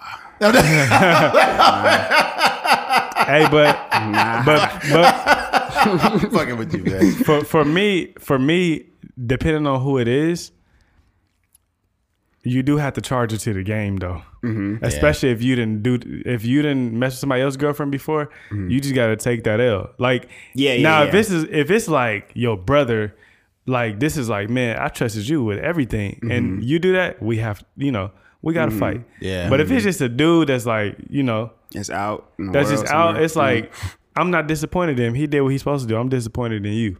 Yeah. He did exactly what he's supposed to do. He's supposed to accept that if you making it available. I think that, I mean, it would suck depending on who it is too. Like if your girl cheated on you with some like party frat guy, like, sorry, bro, I didn't know it was your girlfriend, man. I'm sorry, dude. That tone didn't care. So now I do want to fight. I'm sorry, man. I didn't even know, bro. Yeah. You giving it up to a nigga with boat shoes on? You giving the pussy to a nigga named Travis? Yeah, that's it. I knew a Travis in a fraternity. I'm not gonna call. Okay. It's a dude named Tanner fucking your wife. Tanner, heck nah. Oh man! All right, switching gears. It's mental health awareness month. That nigga still reversing words. And my mental health was been fried, obviously. But since it's Mental Health Awareness Month, I want to talk about the pros and cons of therapy. People think that there's no cons to therapy. Like therapy is never a bad thing. I'm not saying that it is a bad thing, but there are cons. One of them is, well, the pros are obvious. The obvious are that you get to unpack a lot of whether it's traumas or things that you've been holding inside, which is the pro. But the cons is you may not be giving your therapist a lot to work with because you lack objectivity and accountability for your own traumas and the things that you could be putting people through. So they don't got a lot to work with. You could go to therapy every week and be completely fucking full of shit, right? You're only divulging so much shit to make yourself look better than what you really are. Oh, just my thoughts on that? Yeah, man. See, Keith left. That kind of fucked you up. I just wasn't sure. But Yeah. I do agree with that. I don't believe that you're helping. So the thing when we spoke about it earlier is like when it comes to therapy or any kind of open conversation, you need to go into that with an open mind and be ready to listen and accept what you're being told. 100%. Now, even if it's not true, you have to be able to accept that, that's what the other person is saying or evaluating or taking away from the situation. Right. So accepting what they're saying does not always mean you agree, but you understand it. Right. And I think people mix up understanding and agreeing sometimes. True. I think that going to therapy, you shouldn't be going to therapy for someone to agree with you. At all. But I think that people that are so mentally fucked up, they always need someone on their side. I've noticed there is a trend. I won't even say a trend, but there is a behavior in the most mentally dysfunctional, fucked up people. And it's like they always need someone to agree with them. Yeah. They always need someone to be like, see, David was there. See, David, what they tell me, David, what they say, David. Yeah. He'd be like, David honestly thinks you're a piece of shit, but you keep using him as a person that is agreeing with your bullshit. A therapist is going to keep they should be keeping a neutral stance and saying, hey, well, I'm not sure if you realize this, but I can see a trend or a something that's allowing you to believe that this is a result. And they'd be like, I'm not even like that. You're wrong. And you're wrong because I know. And it's like, you're arguing with your therapist. That should never be a thing. You're arguing with someone that's trying to turn the mirror on you. That's all therapy is. Therapy is taking the mirror and turning it on you so you could see like where you are and try to figure out your own psychology. Yeah. But some people are so fucked up that they're past therapy, man. Like you just need to just hang out and be around a bunch of other fucked up people at this point. Your shit's done, man. What happens to some people too in therapy is that they are very intelligent and it almost works against them. Right. Because instead of coming in there and being vulnerable and, like you said, turning the mirror on yourself and just understanding how your emotions work and stuff like that, they're almost using it as an opportunity to learn about therapy. Right. So they understand therapy in the sense that, they know, emotions, they know the reason why certain things happen. They know about trauma and triggers and all these kind of things, but they don't necessarily have the tools to fix themselves. There you go. And you see it a lot with, like certain people, that even promote therapy. You're like, I understand you're promoting it. And, I understand that you're very understanding of certain tools and stuff like that. And you can make certain assertions about other people, but you're also doing things that lets me know that therapy isn't working on you. No. Yeah. Go ahead, man. You good? I just feel like whenever you're talking to anybody, it doesn't have to be even a professional. You got to be okay with being held accountable And like you said, looking in the mirror. I just think that some people be so afraid to look in the mirror because they know they ugly. But I feel like you even signing up for therapy is acknowledging that there's a problem. So you don't go to relationship counseling or therapy or whatever because your relationship is already working. You know that there's an issue and you're going in there to try to figure it out because you couldn't figure it out yourself. You're looking for help. So why would you then not allow someone to help you? Mm-hmm. Or not to cut you out, but I was just going to say, like, you want to prevent the problems from getting there. Because, like, for me, when I signed up, me and my girl signed up for relationship therapy, it was like, we was cool and we was always going to be able to figure it out. But there was some things that we just come from two different worlds. And, like, I always treat, like, and my older brother has the same problem. And I think a lot of men have this problem. Like, when you grow up playing sports, like you play football at BHS and you realize like the tools that we learn in football are great for life, you know, the work ethic and waking up and the system and the consistency and all these things. But that is not conducive for a romantic relationship because when you say like, hey, this is wrong, and your go-to thing is like, well, tough it out or, you know, suck it up or, you know what I mean? Pause. I dislocated my my pinky and I went to a 7-on-7 game that same night. You know what I mean? So this is the type of background we come from. But you realize when you get into a relationship, I can't quote Coach Gola when I'm talking to my girl. Because she didn't play football. Right. That's why you like her. Right. Exactly. Yeah. Yeah, man. Definitely it's different because dealing with women, you can't be hard. You have to like you have to be soft and at times and listen, and because being hard, that's exactly how you run women off. Yeah.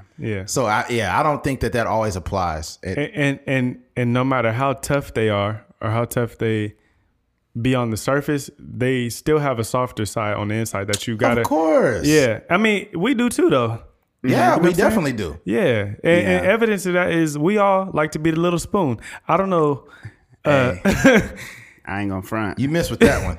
Well, Keith, Eddie's bigger than us, Keith. He might not like being a little spoon. He can't physically beat a little spoon. Nah, yeah. I'm a ladle, nigga. You just, shit.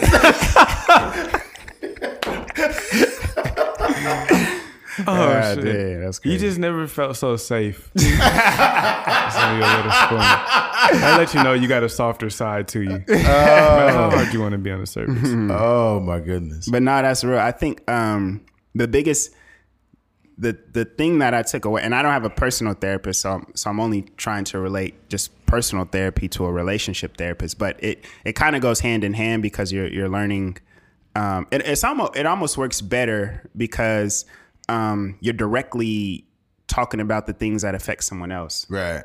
And most of your issues that you have in your relationship are also issues that you have, just with every other person. Right. But, some of the things that I've learned and I talked about on a podcast before is just empathy. So like I said before, when, we come from sports and football and all this kind of stuff. So, and we come from also not really expressing our emotions and this kind of thing. So yeah, you kind of go into the world thinking that the correct way to handle something is to not speak about it or not complain about it. So wrong. And that's not right. So if someone or if my girl would come to me about a situation that, some sort of emotion she's dealing with or a thought that she has, to me, I may dismiss it like, well, just take care of it or deal with it or whatever. And that's not, or bringing a solution to her, which doesn't show empathy at all. So like one of the greatest examples that I seen was there was this. It's kind of you'd have to watch the video, and I haven't seen it in a while. But basically, there was this girl, and it's like an over exaggerated version of how to show empathy. But there was this couple, and this girl had a nail in her head. And she's like, oh my God, I'm just feeling so like there's just something wrong with me. Something is off right now. And then the dude is pointing out, is like, you got a nail in your head. And she's like, no, you're not listening to me. Like, I just feel like my head hurts and all I've this. seen that. Yeah. And then he's just trying to still tell her, like, give her solutions and stuff like that. And then eventually he was like, hey, I don't know exactly how you're feeling or what's going on with you, but I'm here for you. And then it just solved the problem, and it made everybody in the situation like, feel like she feels heard. Everybody is, not on pins and needles, and they are able to come to a solution. They're not on pins and needles, but she's on nails because there's a fucking nail in her head. Yeah. I don't think I would be very soft if somebody had a nail in their head. I'd be like, look, you idiot, you got a fucking nail in there and you need to get it out. Yeah.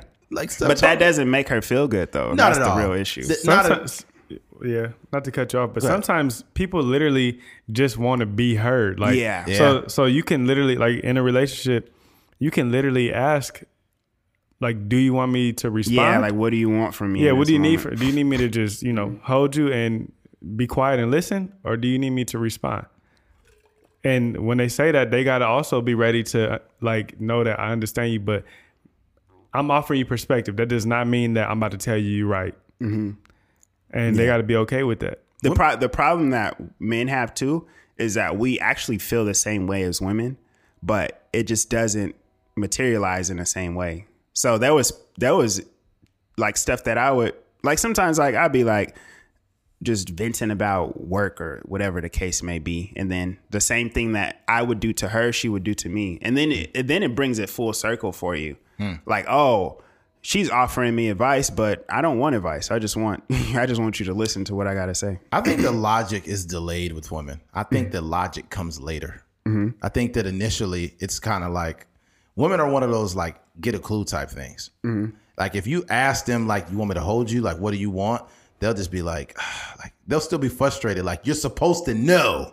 Mm-hmm. That does happen too. Yeah. You're supposed to know what I'm, and it's like, yo, you giving me a headache trying to figure you out. But that's the communication part of it. It's like, it's okay for me to be empathetic, but you also have to, when I ask these kind of questions, you got to be able to like articulate how you want me to handle it. That's not how women move, man. They don't move on concurrent logic. We're talking about therapy here. We're not talking about like the ideal woman. Oh, no, not the ideal woman. I'm just saying, like, in general, like, men and women move differently.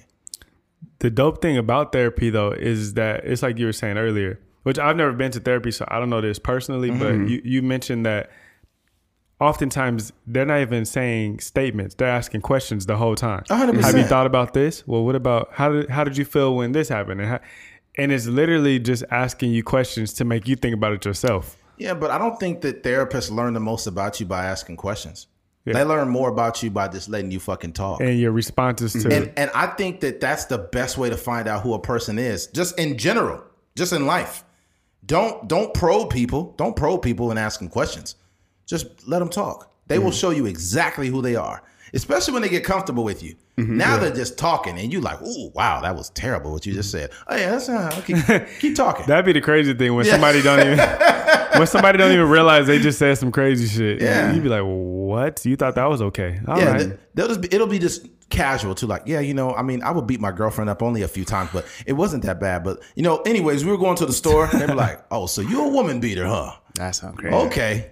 People do shit like this, man. Yeah, that's and crazy. You learn more about people by just sitting back and watching them.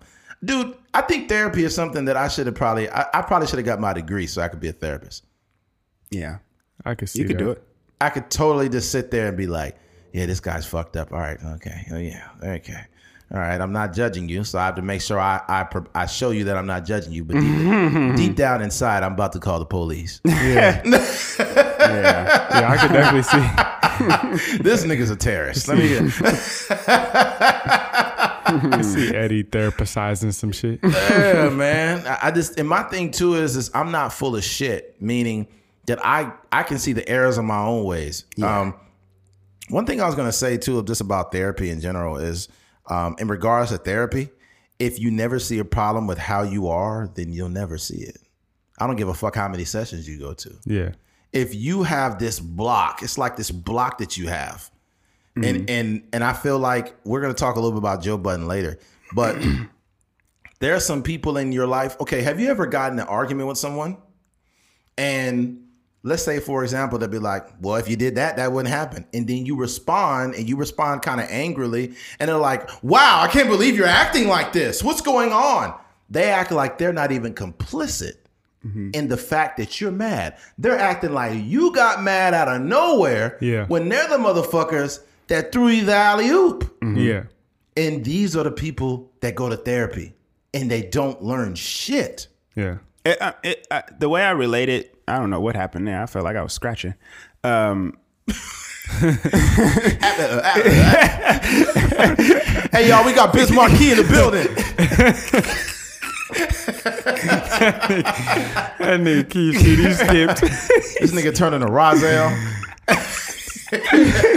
Oh, man. Keith CD skipped. No, what I was going to say is that we know people that go to the gym that are not in good shape. We know guys like DJ Khaled that he's promoting Weight Watchers and all this stuff. That's and facts. When you take his shirt off, That's he look facts. like mashed potatoes.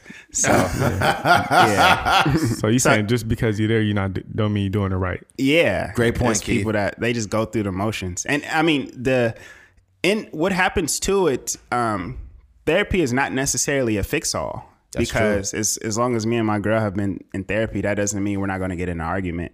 It basically just gives you the tools to navigate, your relationship and, outside of a relationship, just navigating the world, navigating your emotions and stuff like that. I think that was a genius take, man. You use DJ Khaled's fat body as an analogy to prove your point. Yeah. He had to fat shame Khaled. You called him mashed potatoes. Yeah. He probably can't even eat that right now. I think they're in Ramadan or something. He was on a diet. He changed his name. DJ Salad. Yeah. I'm dead. They don't want you to eat croutons. I'm dead. Khaled is Salad. super entertaining, man. He one of the best promoters in the world too. Oh, facts. Yeah. I tell you His what. rollout was crazy. I tell you what. I don't have anything bad to say about him as a person. I don't know him, but DJ Khaled definitely is one of the most annoying motherfuckers I've ever heard. You know what? This though? guy, man. Some got to be about him though, because everybody works with him. Yeah, exactly. Like I think that Exactly. I think everything you see on the internet is a persona. I think in real life he got to be a solid dude. Like how do you get Jay-Z and Cardi Nas? B said that. Yeah, how do you get Jay-Z and Nas on the song together, and then not only get them on the song, have them there for the video? Yeah. Because you a And solid Together. have Hype Williams come out? Yeah, like he's solid and been solid the whole time. That's how you put together We Taking Over and things, all these songs with multiple high level artists on one song. Yeah, but see, the thing about it is it was something I was talking to Keith about. I was like, the best way to command respect is to be respectful to others. Yeah. So I think that when you are the example of like, hey, call me whenever you need me, I'm there for you. And you do that to everybody, they be like, yeah, Khaled told me if I need him anytime, he'll hit me up. You should give him a try. And you start to gain a reputation for being this reliable, kind-hearted, good dude. And then that shit fucking I'm looking for the proper diction, but reverberates? What the fucking word is I'm looking for? Whatever. Well, anyways, people get a sense for who you are. What's going on with us today, man? Our mental health is breaking down on this podcast. Nah, Keith's fucking up. I'm fucking up. I've done it. I've had a couple flubs this episode. I'm normally not like this. I ain't fucked up. But nah. But I think with Khaled though, you know how they say give people their flowers? Khaled not afraid to do that and never has been. That 100%. same way he was telling the girl in that video, like, you're beautiful, you're smart, you're loyal. He would do that to another man, like, yo, you're the greatest ever. You're da-da-da-da. Like, he not afraid. He don't have too big of an ego to tell somebody else, like, yo, you great. And he tells you that without wanting anything from you. Yes, so that's then very when true. he do want something from you, now it's like, let me go over here to Khaled and But he really offering these people something. Because a lot of these people, imagine you having a hit single that's not even a part of your own album. And you ain't got to really put up no money. You showing up for the to record the song, and then you showing up for the video. And then DJ Khaled going to take care of the rest. that's it. And you can perform that at your shows and the whole nine. And like you said, it's just good energy. I think if you just look at his album, he got Jay-Z, Nas, technically Beyonce on there, Lil Baby, Justin Bieber, Justin Timberlake, Bryson Tiller, her, Migos, Cardi B. Like, I don't even know how many Grammys that is, but I don't know who else can put that type of work together. Nobody. Yeah. Because they would do it. The way you are or who you are acts as like a credit score, the way you treat people. You have high value when you are the standard. You treat people with respect. People take you seriously, you know? And you could get the things you want by being a good person. A lot of people have a very skewed idea of what being a good person is. They think that it's a weakness. If you show weakness, if you're nice to them, they'll run all over you. Like, nope. All you got to do is be able to control those interactions. If you think you could run me over because I'm nice to you, I'm just going to get rid of you. Yeah. I will only have people around that can appreciate my kindness. And then what's going to end up happening down the road is whenever you need something, it's some people that I know that if they like, I need help. I'm trying to move. Anybody can help. I'll be like, hey, I'm on my way. Yeah. They be like, hey, I got some money to help you. Nope, I don't need your money. I'll help you out. No problem. Yeah. And that is some other motherfuckers that I'll be like, you got to pay me. Like you sure. gonna have to pay me. But Yeah. you good. Yeah. I think one thing that something that I've learned just recently is that a lot of these terms that we use as far as love and respect and all these things, it's more than just verbalizing it. These are actual actions. things. Hell yeah. So when we talk about, just respect or something with DJ Khaled, he's probably somebody that, does the action to the utmost. Yes. And that's why people appreciate that. Yeah. And I'll tell you what too, man, is he probably has a very long track record of doing this shit. It been years. Like, Yeah. Yeah. Yeah, definitely. So that's the thing, man. I had a thought right now that just escaped my brain in regards to therapy right now. It'll come back to me. I don't want to jump from this topic yet because it was something very important. And then in the middle of keep talking about it, it just kind of deleted itself. It's kind of like when you have so much information, it's like my hard drive is starting to fuck. Yeah. Got to delete some stuff. My micro SD is full.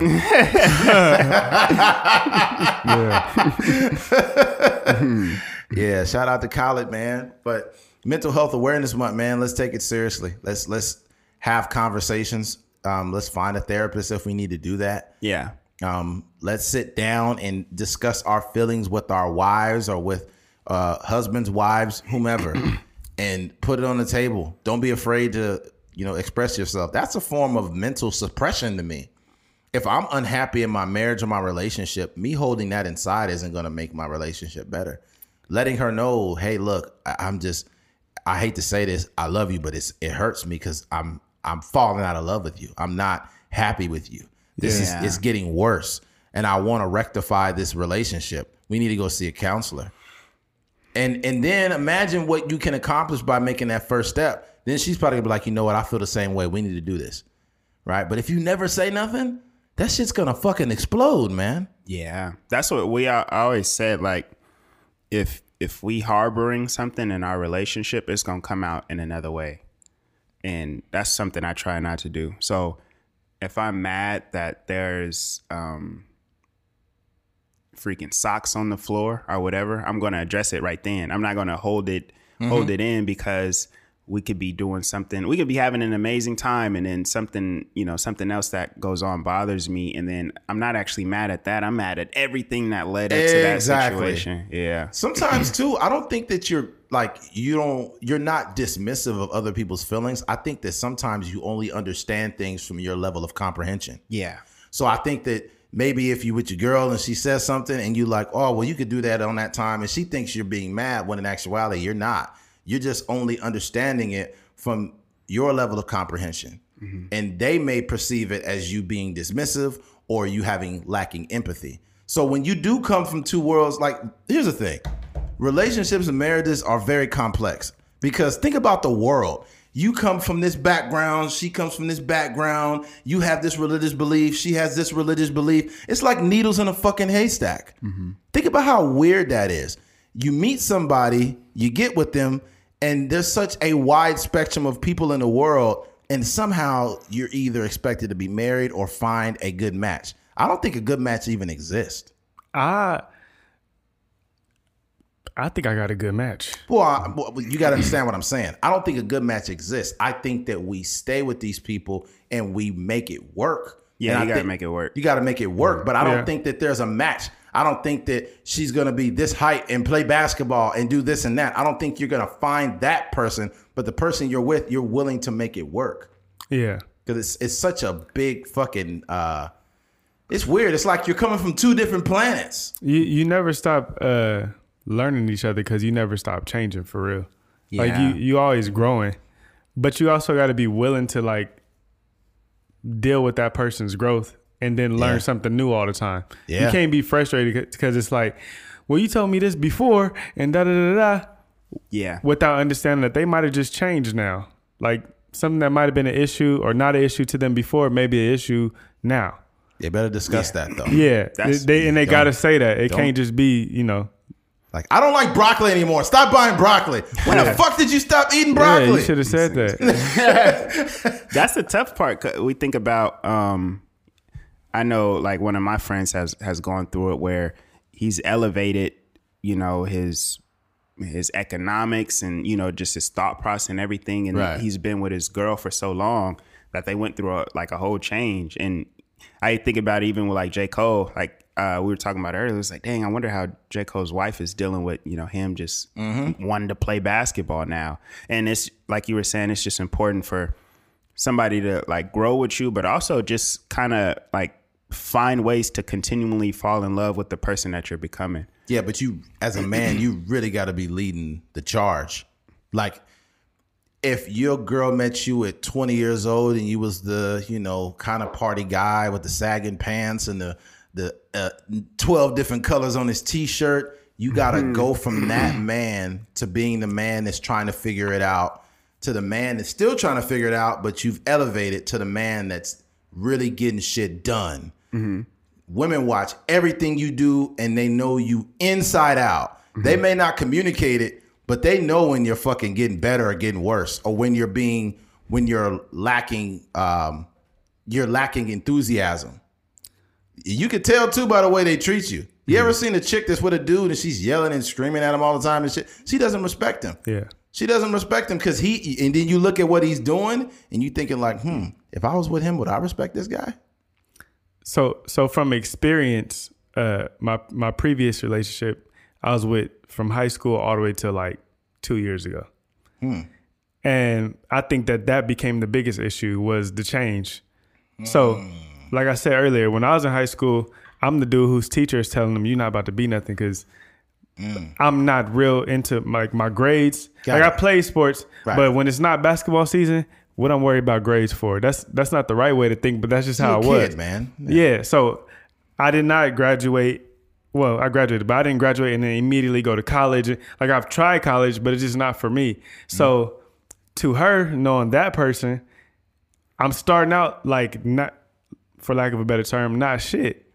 So then when you find something you're passionate about or that you're gifted at and you do want to find direction, now they're having to deal with those changes. And for me, it's like you go from not doing much to now you're trying to do a lot. So now I'm used to like, yes, I'm telling you, I want you to do stuff, but at the same time though, don't do nothing because I'm used to having you for all this time. So now that I'm losing time, I'm struggling with like the growth, or I'm on the internet doing stuff. So there's new attention coming. So, dealing with girls' comments and things like that. Right. So I think it's easier for a girl who has to meet you a certain way where you already the dude that's like getting the comments and the attention versus I knew you this way and you're changing into this. And I'm not comfortable with that. That's tough. I compare that to your parents too, because sometimes in your parents' eyes, they never see you as the person that you're trying to become. Sometimes they have this burnt image of who they think you are, and it's no different from a relationship. If a girl met you from at here,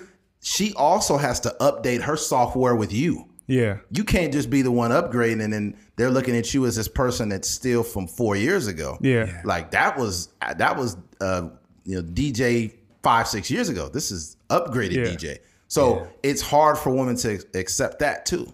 But with maturity, you learn though. You learn that, and this is like this could be your girl, your grandparents, your mom, whoever. However, somebody is responding to you, telling them that this is what you want to do or this is what you're gonna do.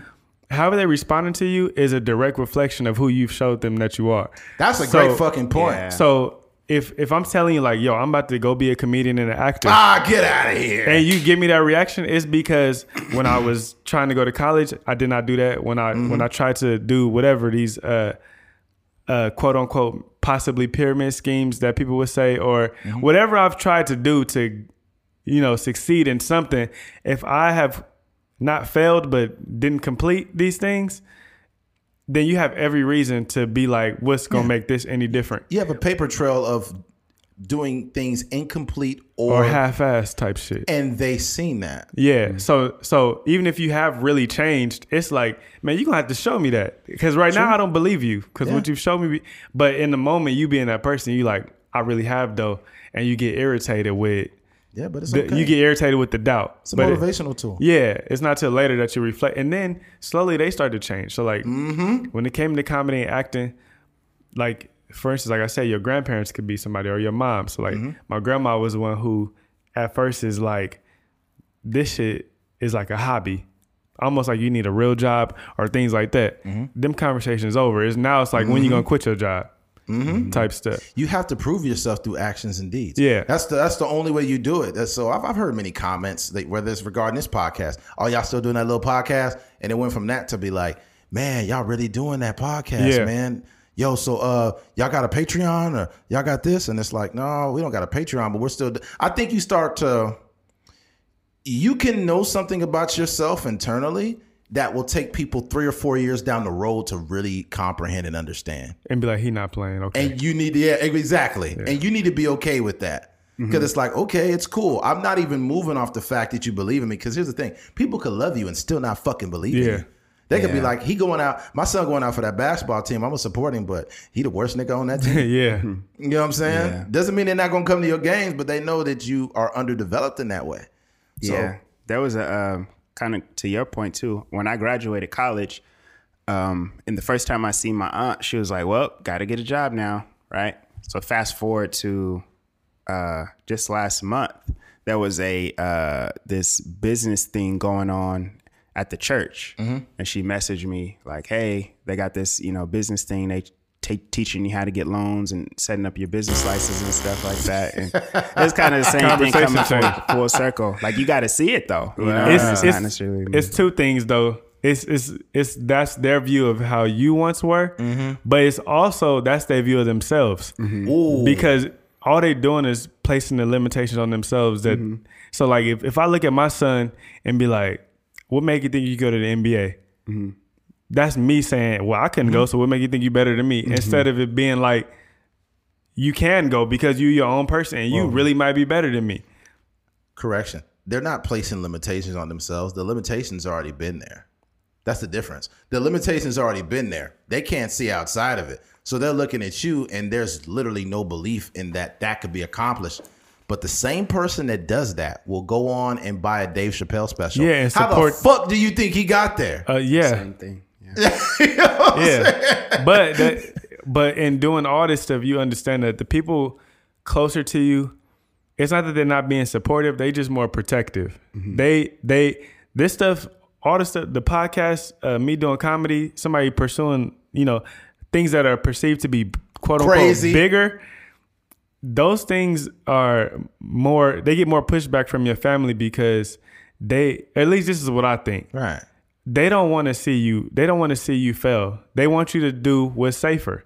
Yeah. And it's safer, quote unquote, to do things traditionally, like go get a job.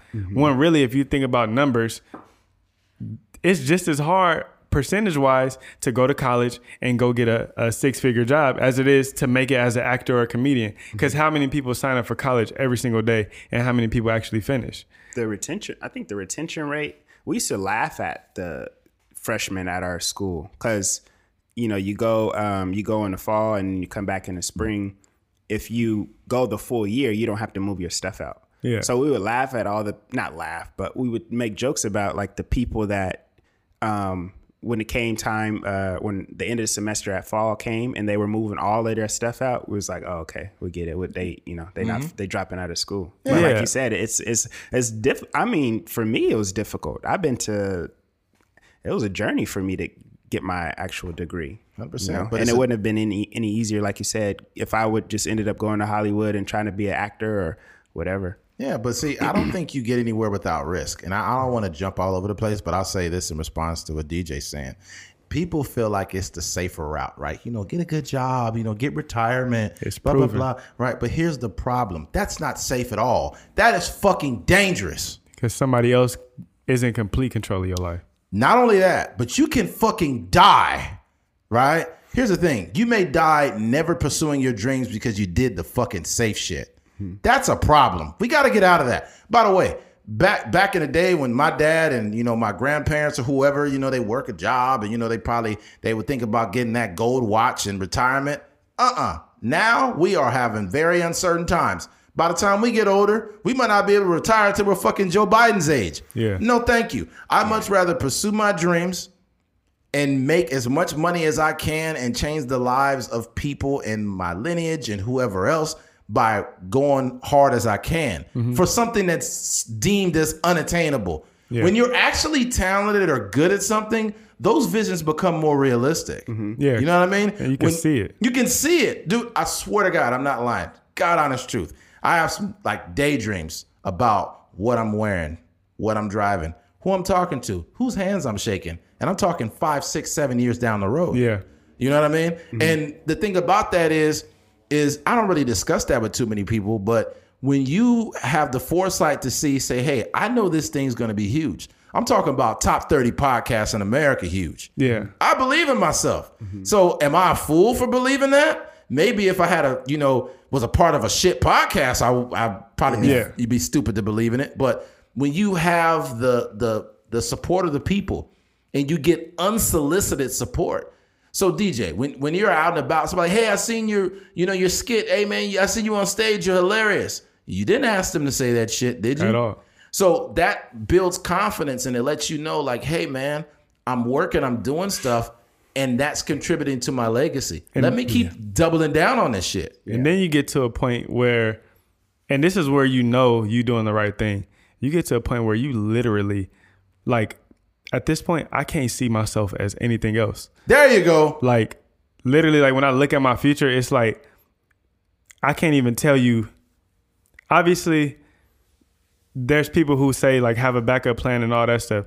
I can't tell you what that is right now because I literally can't see myself as nothing else at this point because I've already showed you who I am and every single person that has seen me believes that I'm that. So now to me, it just feel like the right person just ain't seen me. Yeah. And that's all we waiting on. There you go. Yeah. But I just feel like you gotta, once you see yourself as something, just don't move off of that no matter who is telling you otherwise. And that's just because they see you as one way. They don't see you how you see you. Yeah. It's when they talk about I hear Steve Harvey talk about your imagination. And it's just a preview for the things that's to come. And the reason why nobody else see it is because it's your imagination. Yeah. Sometimes the worst plan B is a plan B.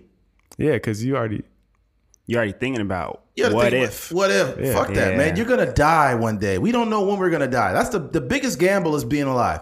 So when you're not putting forth effort to achieve this big, huge monster thing, then the biggest risk you take is going day to day knowing you're going to fucking die and you're not going to achieve shit. Yeah, and people do a lot of things because I have bills or they want some type of security. Right. So you're literally trying to survive rather than trying to live. You're not getting rich off any of this shit. That's my point. That's what I was going to say. I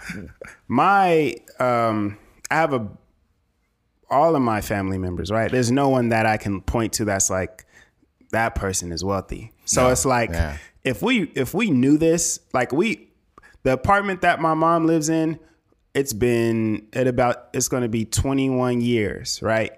And I don't think my mom actually chased her dreams. So there's a bunch of people similar to my mom that is hey, you should go get a job or you should get your degree, whatever the case may be. And they're telling you this all while not pursuing their dreams. Not pursuing your dreams is going to get you to a place where you can actually live a fruitful life. Yeah. It's you're going to be broke working a job. You're going to be broke chasing your dreams. Why not be broke chasing your dreams? Because the potential of that is out of this world. In the same way, the same way I'm sitting here listening to you tell me all this, it's the same way I also sat here and listened to you complain about your bills and how you don't like your job and how you this and how you that. It's all coming out the same mouth. You just telling me this right now because we having this conversation. And I think that people forget that we all are individuals. That what was for you, you might be happy with wherever you at, but that's not what I want. And because you have never reached where I'm trying to get to.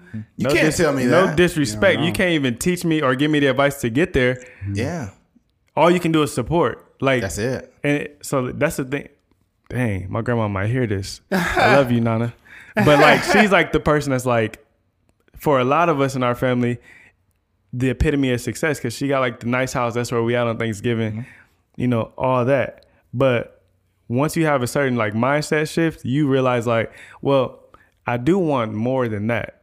Low key, all she can teach me is how to get there. So that's not enough. I can listen to your advice, but if it comes from a place of you just don't understand me, or you trying to tell me that I can't do it, or you don't believe something, then I don't have to take everything, like all your words is just like, that's it. Because you're not where I'm trying to get to. Yeah. You have like, here's the thing, man. You don't have, you're speaking limitations into my life. I can't, me and you cannot coexist on that level. Yeah. You know, when you want to tell me about taxes or something, okay, cool. But don't tell me about shit else. And this is no slight to my dad or anybody in my family. I love them. But at the same time, where I'm trying to go is the road less traveled. I do a job every day. I don't love it. I don't love it. It gives me money. I'm not getting rich off that shit. Yeah. I don't want to be a truck driver in my fucking 40s, 50s. I don't want to do that. Yeah. I've made it up in my mind I don't. But I make sure I get in this studio every week to do this podcast because I know, like, deep down inside, especially with the amount of money motherfuckers are making doing podcasts. It's going to pay off. It's going to pay off. It's an investment. Like, it's an investment not only from, I guess from a monetary sense, but it's an investment in the people, and the people are investing in us. Every time we do a podcast and someone loves it and they tell a friend, and then they tell a friend, and they tell a friend, imagine how many fucking friends and people can be impacted in 4 or 5 years. Yeah. Right? We don't even really have, at that point, you don't even have listeners or fans. You have like a big family of people. It's loyalty. It's loyalty. Mm-hmm. What it's crazy to me sometimes that people even take the time to listen every week. Yeah. Like, I'm a truck driver. Keith's directs films, and like, we're not two super big popular guys, and people take the time to listen. That's a big deal. But the problem with it too is if you got somebody trying to tell you about podcasting, here, let me give you a mic. Nobody's gonna give a fuck what you're probably talking about. Yeah. No offense. But they're probably not going to care. So you're not standing in a place where you could tell me anything. That's the thing. Point I'm trying to make. The thing about that too is that it doesn't create for open communication a lot of times, because when you are raised in that environment where, maybe your ideas get shot down, or people not necessarily believing what you got to say, when something does come about that's like exciting for you, or you may get an opportunity, you may get a show or something like that, you'd be scared to tell that person I was doubting you, because you like, yo, they don't believe in me anyways. Like, that's true. And it's like you want to tell them because that's somebody whose opinion you care about and somebody you love. Mm-hmm. I think the best thing that those people can do, if they don't have the knowledge, is to literally just be supportive and don't say anything negative. Keep it neutral or keep it positive, and that's it. Because I don't need you to help me. I don't need any of that. I just need you to be proud of me. That's right. Mm-hmm. That's literally it. And I'm telling you this so that you can say good job. And that's not for everybody. That's just for those close to you, like your parents or somebody. And also, a lot of this stuff, like what happens quickly, like I feel like a lot of times when you come to your parents and you say, I want to be an actor, they going to say something about school or any of that stuff, not realizing school is going to take 4 or 5. Mm-hmm. If you want to be a doctor, 8 years, things like that. So imagine if I put the same work in that I would in school into 4 or 5, however, 8 years of doing this. Like, so don't not say nothing to me about school. But then when I tell you I want to do something else, now we have a problem when it's the same thing. I think you make sense, but I think the smartest thing you could do is completely fucking remove expectations. Completely remove expectations when it comes to how someone should perceive what's going on too, because they don't even know where to start. This shit is foreign to them. Yeah. Now, if you told them I want to be a fireman, my son a fireman, all right. But you tell them you want to be a comedian, they're like, what the fuck are you doing with your life, man? You know? So if there are certain people that you should coexist with that type of information. When it comes to, like, if you inbox me, I'll be like, oh, for sure. Here's so-and-so's. First thing I did was send you, when you sent me about the comedy, I sent you his information. Yeah. I didn't say like, oh, so you think you funny, huh? Yeah. You trying to make people laugh, huh? Yeah. My thing is, if you tell me that you want to do something, I'm going to take it seriously. But that's me. And that's Keith. But most of the world is not going to give a fuck about your dreams. But it's because you guys are like-minded and y'all pursuing something too. Right. You guys are not doing like regular jobs and things like that. And that's no disrespect to anybody with a regular job. Everybody's necessary. But you're not going to understand the mindset of somebody who is pursuing something that's right, low-key, borderline crazy. Yeah. You got to be a little bit crazy to be like, you know what? I'm about to go do that. Like, like you have to be crazy for real. And you know what makes people really believe in you, and we'll move on from this, but it's the fact that when they're in close quarters with you and they can see that you're serious and your actions show that you're serious. Yeah. Now the investment, and it's not even like, I'm not even talking about from a monetary sense, but their investment in you is very direct and it's very serious. Yeah. Because they see with your actions that you go on the open mics, that you go in the shows, that you talking to all these comedians, that certain comedians is following you and you following them and y'all communicating. That's when they know that this guy's serious about this shit. Yeah. And then that makes you feel good. That makes you want to work even harder. Yeah. Because people have made the investment in you that you're making into your own career. It's a great feeling, man. But I know there's a lot of people that really do not give a fuck about me. That's fine. But you'll care. You'll care in the next few years. I guarantee you that much. What do you guys think the world would look like if everybody made a living off of doing the thing that they loved? There would be no need for jealousy. There would only be support, a lot of smiles, a lot of pussy baptism, a lot of just a lot of joy, man. I think there would be a lot of joy. If I had to narrow it down. It's tough because we do need balance. So if everybody was I guess what you love don't always mean an entrepreneur, because some people, but I just think that who will work for who? Because I don't think anybody loves working for anybody, and you need employees, and you need, I don't know, it's tough. Yeah. Like I think that everybody got value. So there's people who have the mindset to work for somebody.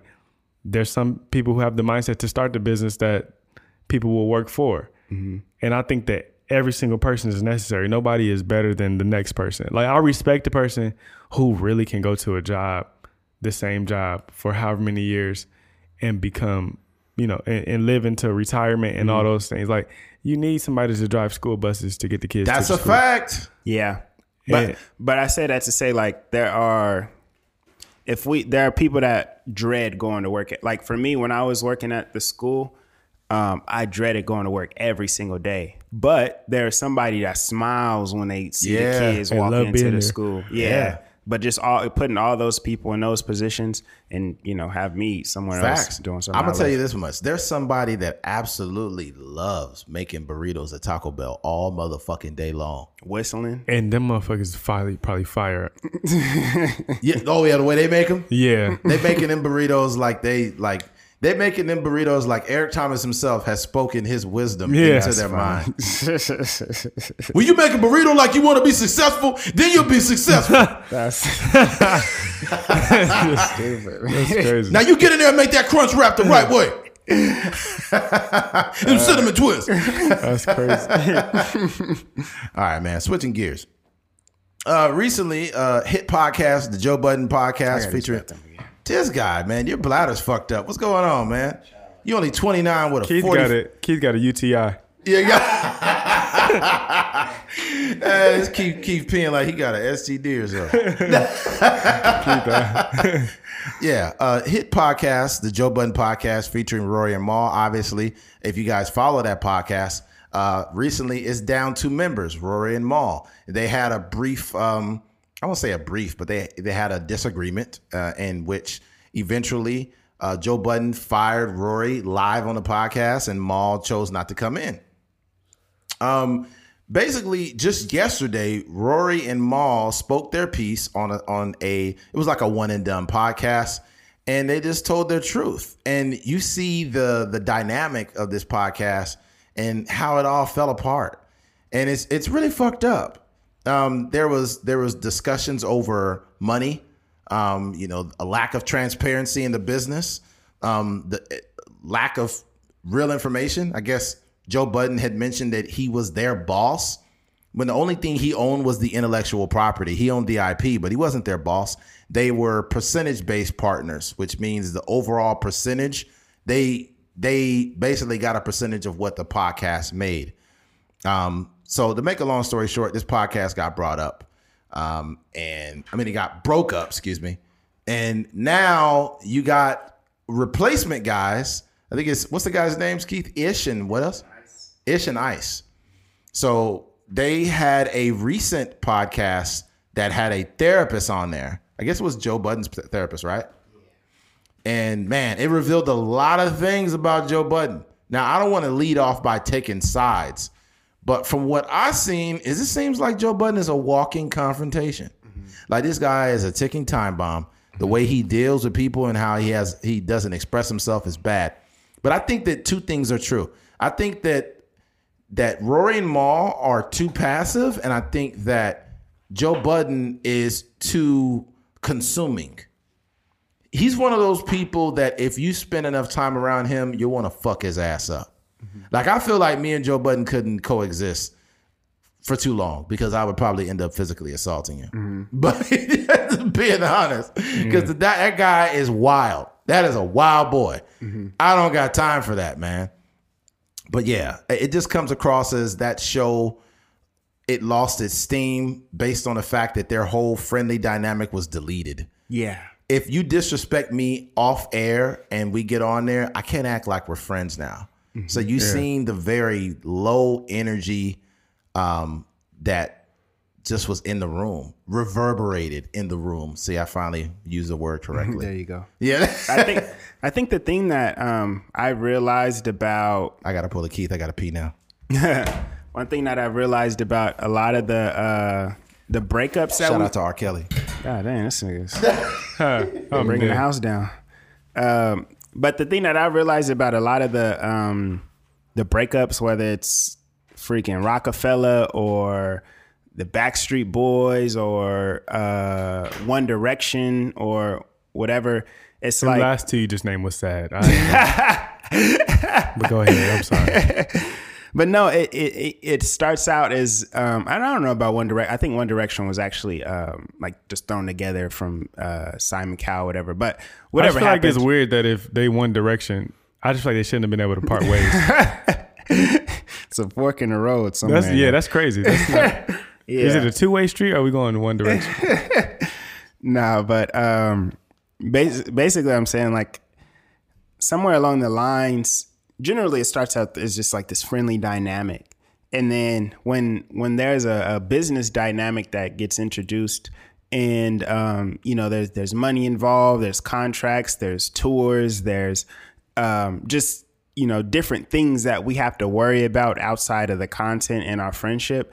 I think that's what leads to these breakups. Because you see like, and I don't know what the genesis of Rockefeller was, but you see like whatever happened like at the beginning of it, it was all good. Music videos, you see Dame Dash and you see Jay-Z in the Big Pimpin' music video all on a boat and having a good time. And now it's to the point to where they don't even like talking about each other. Like you see Dame Dash in the interview and he'll mention Jay-Z, but he don't talk about him as candidly and Jay-Z as well. He rarely speaks on Dame Dash, but it's one of those things where I don't know if it's this idea of like we weren't really friends if business broke us up, or like some of the ideas that people have as far as making or money only makes you more of the person you really are, or I don't know. It's just unfortunate. I think that is it come down to greed, really. Mm-hmm. So I don't think that you should be in any type of relationship worrying about like, well, why does this person get more? Yeah. Get what you deserve, or I feel like if you're paid correctly for what you're putting out, then it shouldn't be no issue. And as friends, we should be able to have that discussion openly. Yeah. Yeah. I mean, I left off. This nigga just jump in, huh? Yeah. I got the pulse, man. I got the pulse and the energy of the podcast. Now that my urination has been deleted, I have some things I wanted to get off my chest. I heard, Keith, you said something about the Backstreet Boys breaking up. Mm-hmm. That's where I left off. Mm-hmm. And I guess that that unit or that unity just wasn't working. But I think they're getting fucked by their manager too. Oh, that's not the way they wanted it. Backstreet Boys, B2K. That is That not band the way. R. Kelly That was is not putting what they were together. talking about. Tell me why it ain't nothing but a podcast. Yeah, they did not want it that way. That's crazy. Don't stick it in there. Wait a second. remix. From the Backstreet. That shit crazy. That is wild. That's wild. But no, what I was saying was there's a lot of these groups or like these businesses that start out with people and they're like really good friends at first and there's no money involved. Even if you think about New Edition, just the way they kind of now it's to the point where I think Johnny Gill owns the name or something weird like that. Like it's just so it just gets really tricky, and I think it points more to the character flaws that people have versus the actual friendship dynamic or the business. Because you objectively, when you see a guy like Dame Dash, and I don't know him on a personal level, but I do know people that have dealt with him, you don't see you see a person that's kind of difficult to be around at times. He's screaming on people and yelling at people, and he's going on the Breakfast Club and he's not letting people talk, and you just be like, I can see how somebody may get tired of being in business with you. Yeah, because your personality is too consuming. Mm-hmm. You feel like the way you do things is right, and everything else other people are doing is just wrong. Yeah. Mm-hmm. Some people, I really believe some people are impossible. Yeah, I really believe that. And those are the people I stay away from because like I mentioned before I went to the restroom, I would probably end up physically assaulting them. So that's why I think it's the best way. That's why Rory was saying. Yeah. Trying to invite him to his hands. Yeah, man. Mm-hmm. And they talked about, was it Gilly the Kid? When I guess he had said something, Gilly talked about, Joe getting punched. The Wu-Tang Clan. Yeah. Was it Wu-Tang? Who was it? It was Wu-Tang. Was it Inspector Deck, was it? No, I forget who it was. Oh, I think, was it You God? I don't remember, but I do know somebody slapped him or something like that. Yeah, man. Wu-Tang Clan ain't nothing to fuck with. Yeah, they said that. Wu-Tang Clan ain't nothing to fuck with. Got slapped. Not get slapped. I can tell by the way he acts. He's been beat up quite a few times. I know people that act like that, and you'd be like, dude, you didn't learn from getting your ass whooped? Some people don't learn. I remember this guy. I'm not going to say his name. But when I was, I think I was a senior, and my house was like down the street off of K Street from Bakersfield High School. And I remember it was during the off season, and I was walking home, and this guy got socked off the Get bus. He got punched off the Get bus. And this guy was a dickhead. He was on a track team, by the way. His stupid ass. He went to practice with a black eye, but he got socked off the bus. And then he told people like, I beat his ass. I beat his ass. He got me with a slick one, but I beat him up. And I'm like, dude, you did not learn from getting your ass whooped. Mm-hmm. I was standing there. Mm-hmm. At all. Yeah. You came to school looking like a raccoon after that. Mm-hmm. That's funny. People don't learn. Some people are impossible. Mm-hmm. And you missed the bus. They had to go. I remember this nigga got socked off the bus, and then the bus just took off. They had to. They didn't even stop. They had to get to the next stop. It's like, dude, you're not gonna. After you get socked like that, you need to sit down. Like, you cool off, man. Don't come on this bus.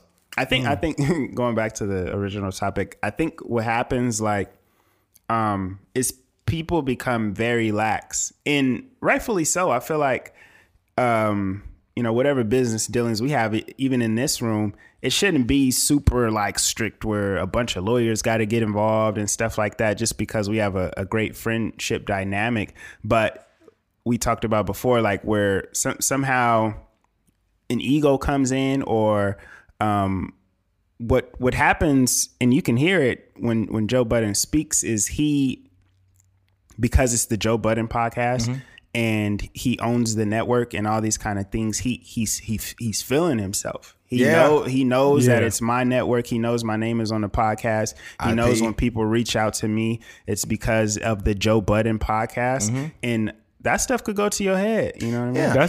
That's the thing, though. You can never lose sight of, I could not be here without these people. Yeah. 100%. So it don't matter if your name is on there. Rory and Mal are associated with the Joe Budden podcast. That is all of y'all's. That's just your name. You can't lose sight of, I would not be here without these people. And I think that when people start to do that and become that full of themselves that they just forget, that's when you run into problems. And it's like you were saying earlier, like the show is not going to be the same without Rory and Mal. No. Because that was their show. That was not Joe Budden's show. And they were just two random dudes there for him to talk to. Yeah. I told somebody this before. I was like, imagine how difficult it would be for Michael Jordan to win a championship without Dennis Rodman. Now, he won before Dennis got there. But before Dennis got there, they had other role players, Bill Cartwright and, the Horace Grants of the world and all these people. But the thing about it is there was a contribution made by everyone. People say, Michael Jordan won by himself. You don't know basketball if you make that statement. Yeah. You don't know basketball if you make that statement. You fucking forgot about Pippen and Tony Kukoc and B.J. Armstrong and Steve Kerr, who hit the final shot. Wasn't Steve Kerr, John Paxson. So what I'm basically saying is that contributions to something is major. Yeah. It can help make something. Like, it can help create a whole thing. But if you got Michael Jordan was getting his ass whooped every year by the Pistons. Scoring 60 and getting put out. Yeah. So Joe Budden can make the point all he wants that, this is my platform, this, that. It could be your team, but look at Dame Lillard. Dame Lillard, one of the best players in the league, can't fucking get out of playoffs hardly. A great leader gives all credit and takes all blame, though. Yeah. So, like, when you hear LeBron James speak, LeBron could literally have 50 points, 10 rebounds, 10 assists, like all the stats in the world. And the first thing that come out of his mouth is, my teammates did a good job of putting me in position to da-da-da-da. Like, he's giving the credit to those who are around him, because he understands that without a team on the floor, I cannot play against 5 people by myself. So no matter what, cut you off, but even outside of that being true, how that statement makes other people feel and how hard they're gonna work for you. Yeah, exactly. Yeah. You throwing niggas under the bus. Ain't nobody trying to work with that. Yeah. And that's what Joe Budden did. Okay, this is what I made this statement earlier, and this is where it is more true than any time. Don't use the word boss or leader too loosely. People do it too much, right? Being a boss, I'm a boss, or a leader. You can't be a leader of men or a boss until you could lead your fucking self. So if you have all these problems and you call yourself the boss or leader, you disrespecting people. Poor leadership. You're not holding yourself accountable. Poor leadership. You have a paper trail of being a fucked up human being. And you got the nerve to say, oh, they was doing this or they wasn't enough. You fucked up your own podcast. And people forget that it's such a blessing to speak on a microphone and get paid that much money. Yeah. That's a lot of money. Yeah. The microphone is power. Yeah. It's like, dude, you guys are blessed. I think one thing too is kind of going back to our conversation about therapy and relationship therapy and stuff like that. You start to see patterns in certain people. And if what happens is, say there's a person that has been through a guy like Kevin Samuels, for instance. I think he has like 2 divorces, right? Yeah, right. But when he speaks about it, I don't know if he's ever taken the blame for, anything that he's done in those relationships. He's a person that says, well, now I just have to find the right person that's willing to be submissive and all these kind of things, right? It's like, come on, or just a person that has lost 6 or 7 jobs over the course of their lifetime, and they always blaming it on, like, I have a friend whom shall not be named, but he's a person that always thinks people is out to get him.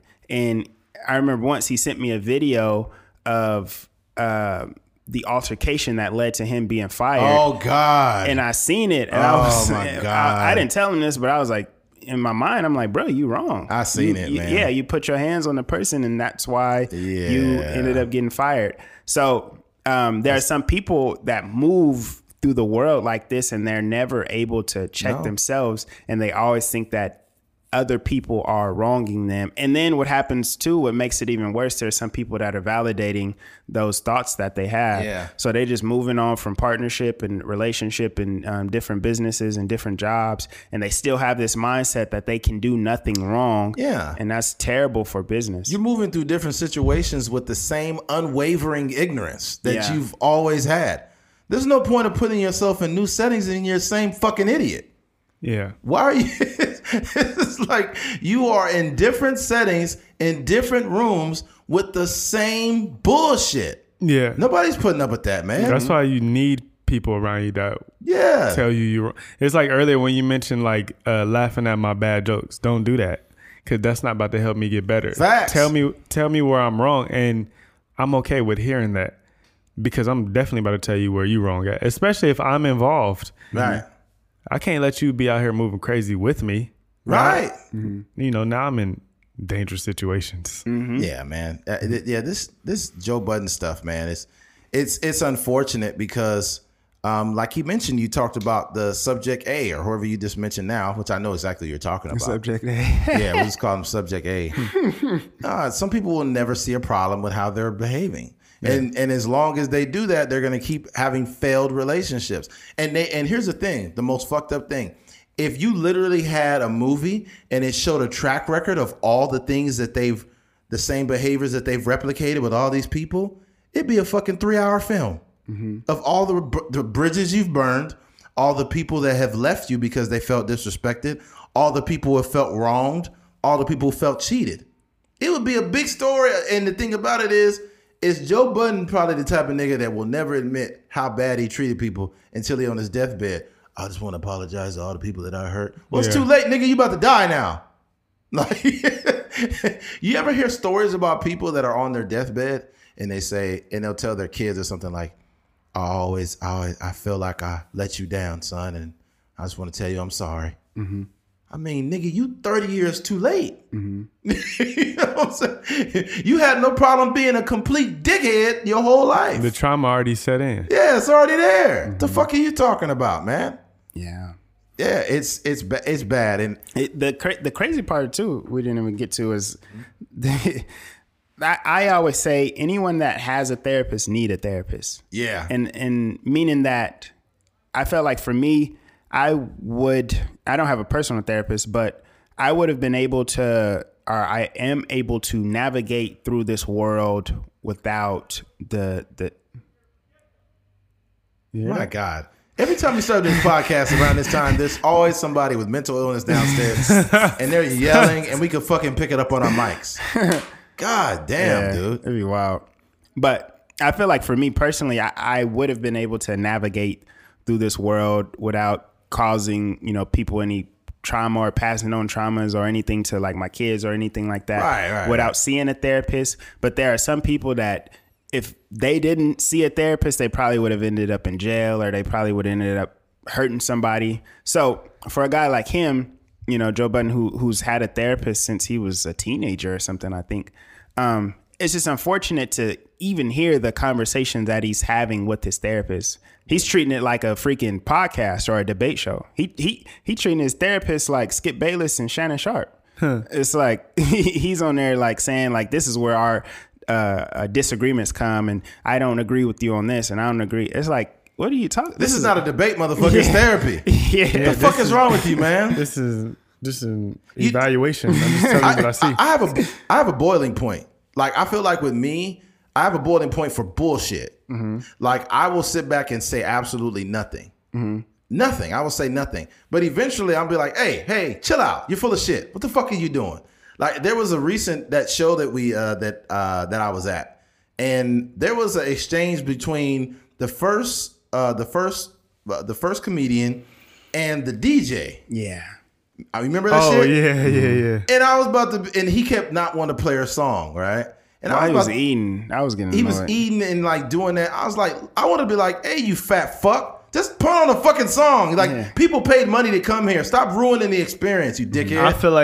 I feel like he was too embarrassed to say that as the DJ he didn't have the song ready.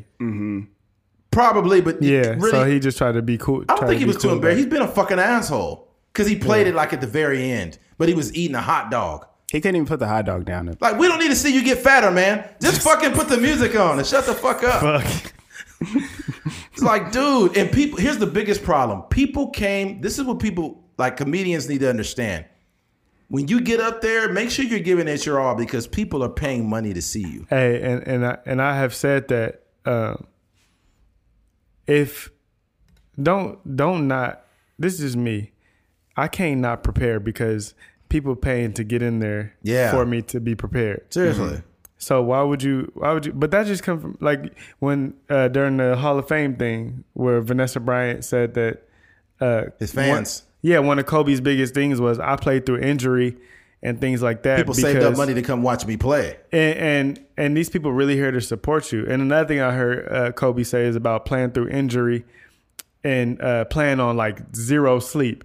Because they asked him like, what's the least amount of sleep you ever played on? He's like, none. Yeah. Like, you mean you went to a game and he's like, yes, because the fans do not care what I had going on.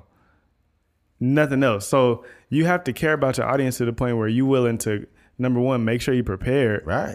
And number two, go up there. You can't really, your fans don't care that, I don't know, your grandma is sick and in the hospital.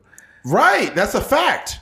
And I've literally had to perform like that before. Like, Yeah. on some like that day, find out some horrible up news. shit. You got 5 minutes to get your little cry out, but you got a show tonight. Yeah. So in the audience, you can't go on stage and be like, yeah, well, I just found out that. No. Nobody want to hear that Why shit. y'all hear that shit? We came here to laugh, Right. Or enjoy a basketball game, or listen to a podcast, not listen to you argue with your therapist. Exactly. But shit like that. Bro, you know what? That was a great point. You know how you know you're built for this shit? Is when you get some horrible fucked up news and you continue to remain steadfast in your journey. Yeah. Like I remember there was a podcast we did and my dad had called me. He was calling me back to back while me and Keith were recording and I had to step away. Normally I don't step away during the pod. Called him. He alarmed me that he had cancer. Right? Yeah. And I was just like, fuck. But, I got right back. We finished the podcast like nothing happened. Then another day, right before the podcast, he found out it was terminal. Like my dad has 1 to 3 years to live, man. Yeah. And I got my tears off. I was crying like a motherfucker all day. And then the next day we was podding like nothing was going on. If you weren't passionate about something, it will expose you. Yeah. Because if you were on the fence about something, you'd be like, I don't know if I can do comedy no more. But if you really about that life, you will pull yourself up by your bootstraps and keep moving. I'm a person who I have conversation with myself in moments of like being like that. So I'm more like, okay, she is going through this, but at the same time, you got this person counting on you, this person counting on you. Right. So you really, for real, don't have time for that because you have a show tonight. You can get to that after the show or whatever. But it almost like it sucks, but you low key when you're in pursuit of something have to low key like dehumanize yourself a little bit, and build up like some type of callous over your heart or your mind or whatever to be able to say I gotta push through no matter what is going on around me because it's other people counting on me. Mm-hmm. Yeah, that's true. I don't know if it's a callous though. I just think that you can section things off. Yeah. Or what's the correct diction? Is Compartmentalize. Compartmentalize. So the thing about it is you're not ignoring your empathy side and your pain and your tears and your emotions. You get that off, but it's a whole other side of you that's like, this train got to keep fucking going. Yeah. If this train can never stop. Why do you think we pop up every week with podcasts? It's not just because we believe in it, but it's also because this podcast sometimes can be the best part of someone else's day. What if I'm not here to crack jokes about pussy juice and being baptized by pussy juice, or cracking jokes about Martin Luther King dating white women. This is shit people need to hear, man. Yeah. And it's like your dad or whoever it is, they want to hear that. They want to hear like your best. So it's like, well, damn, if I stop because I hear this news, I might miss the opportunity for them to see me succeed before they get it, before 100%. Yeah, so like for me, it was my great grandma that you get the news, like they put her on hospice. You have like less than a year to live type stuff. Right. So for me, it's like, imagine if she get to see me get on just one television screen, because like this is somebody who supports you.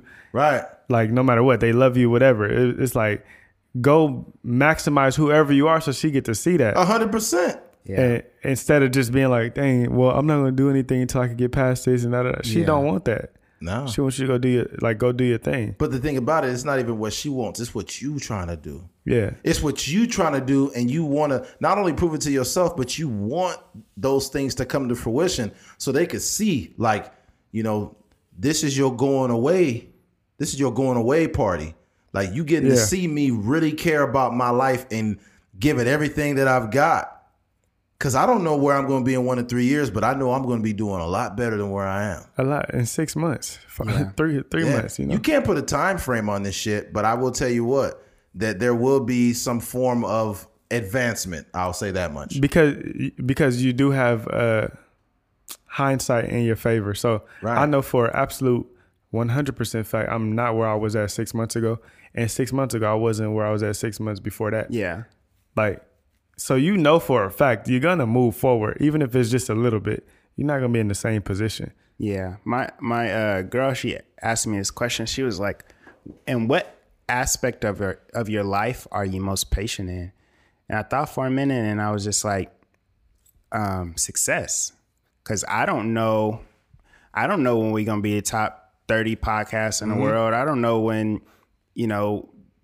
stand-up special, whatever the case may be. I don't know when that's going to come, but I know that it is going to come as long as I stay consistent. And like you said, there's going to be a bunch of stuff that's getting thrown at you, and we all got to compartmentalize it. I think also sometimes people need an excuse to stop chasing their dreams. Right. So I think like, certain situations where we may hear bad news, and it's like, yo, all right, let me just take a month off, or let me just do this, and I'll get back to it eventually.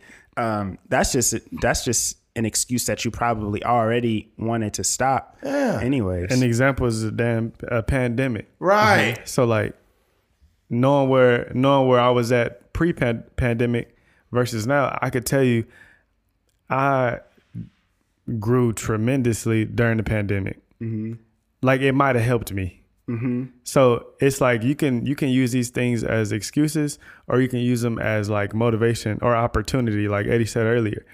So like for me, when I see the pandemic, I'm not looking at it like, well, dang, we got to stay in the house. I'm looking at it like, well, dang, y'all got to stay in the house and watch me. Because I'm trying to be on the internet.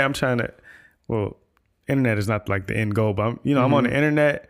And that's helping me get to a certain place. So yes, I can't do a live show in front of you, but I could do more things on the internet where you literally are on your phone the whole day because we're bored. We're not used to being off work. What else is there to do? Get on my phone. Truth be told, the pandemic was a convenient excuse for a lot of people to stop making content. Yeah. And I feel like the fact that me and Keith never stopped, it gave a certain amount of normalcy to people. Yeah.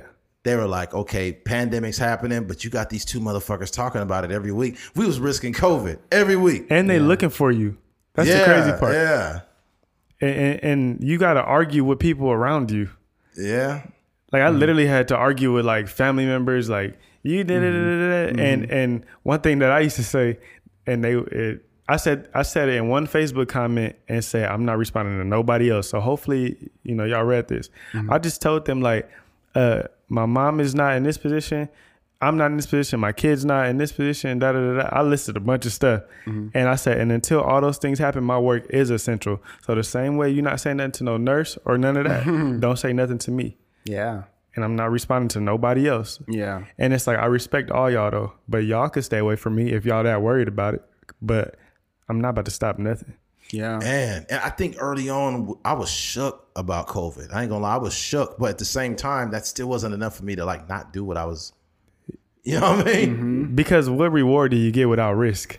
Like, Man, that's true. Facts. so like You y'all risk literally, y'all would have gave up y'all podcast because COVID happened. And then you would have got to this point and been like, damn, that shit, it was bad on the news, but low key in real life, it wasn't that bad like that. Like, Yeah. And you that rhythm, you lose that whole rhythm. Yeah. Like we would have lost a year of potential content, a year of getting better. Yeah. The whole nine. Like, you know, there was some comedians, I was gonna say, they just stopped doing stand up and stopped Anything. writing jokes and the whole and nine. the first thing they want to say when they, first of all, don't get on stage and talk about, yeah, it's been a minute, so you know I might not be funny. Don't do that. But Yeah, Nobody care about nobody that. care about that shit. yeah, Came to but laugh. yeah, but that just says that you literally didn't do anything. Whereas like myself, my confidence, I didn't get to perform on stage, but my confidence just based on what I had to do on the internet and things like that, and just becoming more popular and doing more things, my confidence on stage grew like a lot. So I guess in that aspect, it did help me get better without even being able to even. Right. And plus, the way we started doing comedy is like we kind of know what's funny Yeah. without having to go practice it on stage. True. I was just thinking about, because I don't want to stray too far. We was talking about the Joe Budden shit, but in regards to Keith, I seen more resilience from him through COVID and just a little this after that whole fact too. Like he showed up every week, not for the podcast. I mean, for the podcast. In addition to, within a month's time, you lose 2 of your fucking uncles, and I never. Like I didn't say, hey, you want to take a week off? I never said nothing. I just left him alone, and we never skipped a beat. Like I knew he wasn't gonna miss, right? I knew this, but it's a testament to how driven people are to do things. Yeah. When you got something like that going on, like that's not easy. You know, he had a real relationship with his uncle. You know, so it's not easy to just pop up and keep working, but it just shows what level of commitment people have to something. Yeah. I think that the biggest thing for me was like,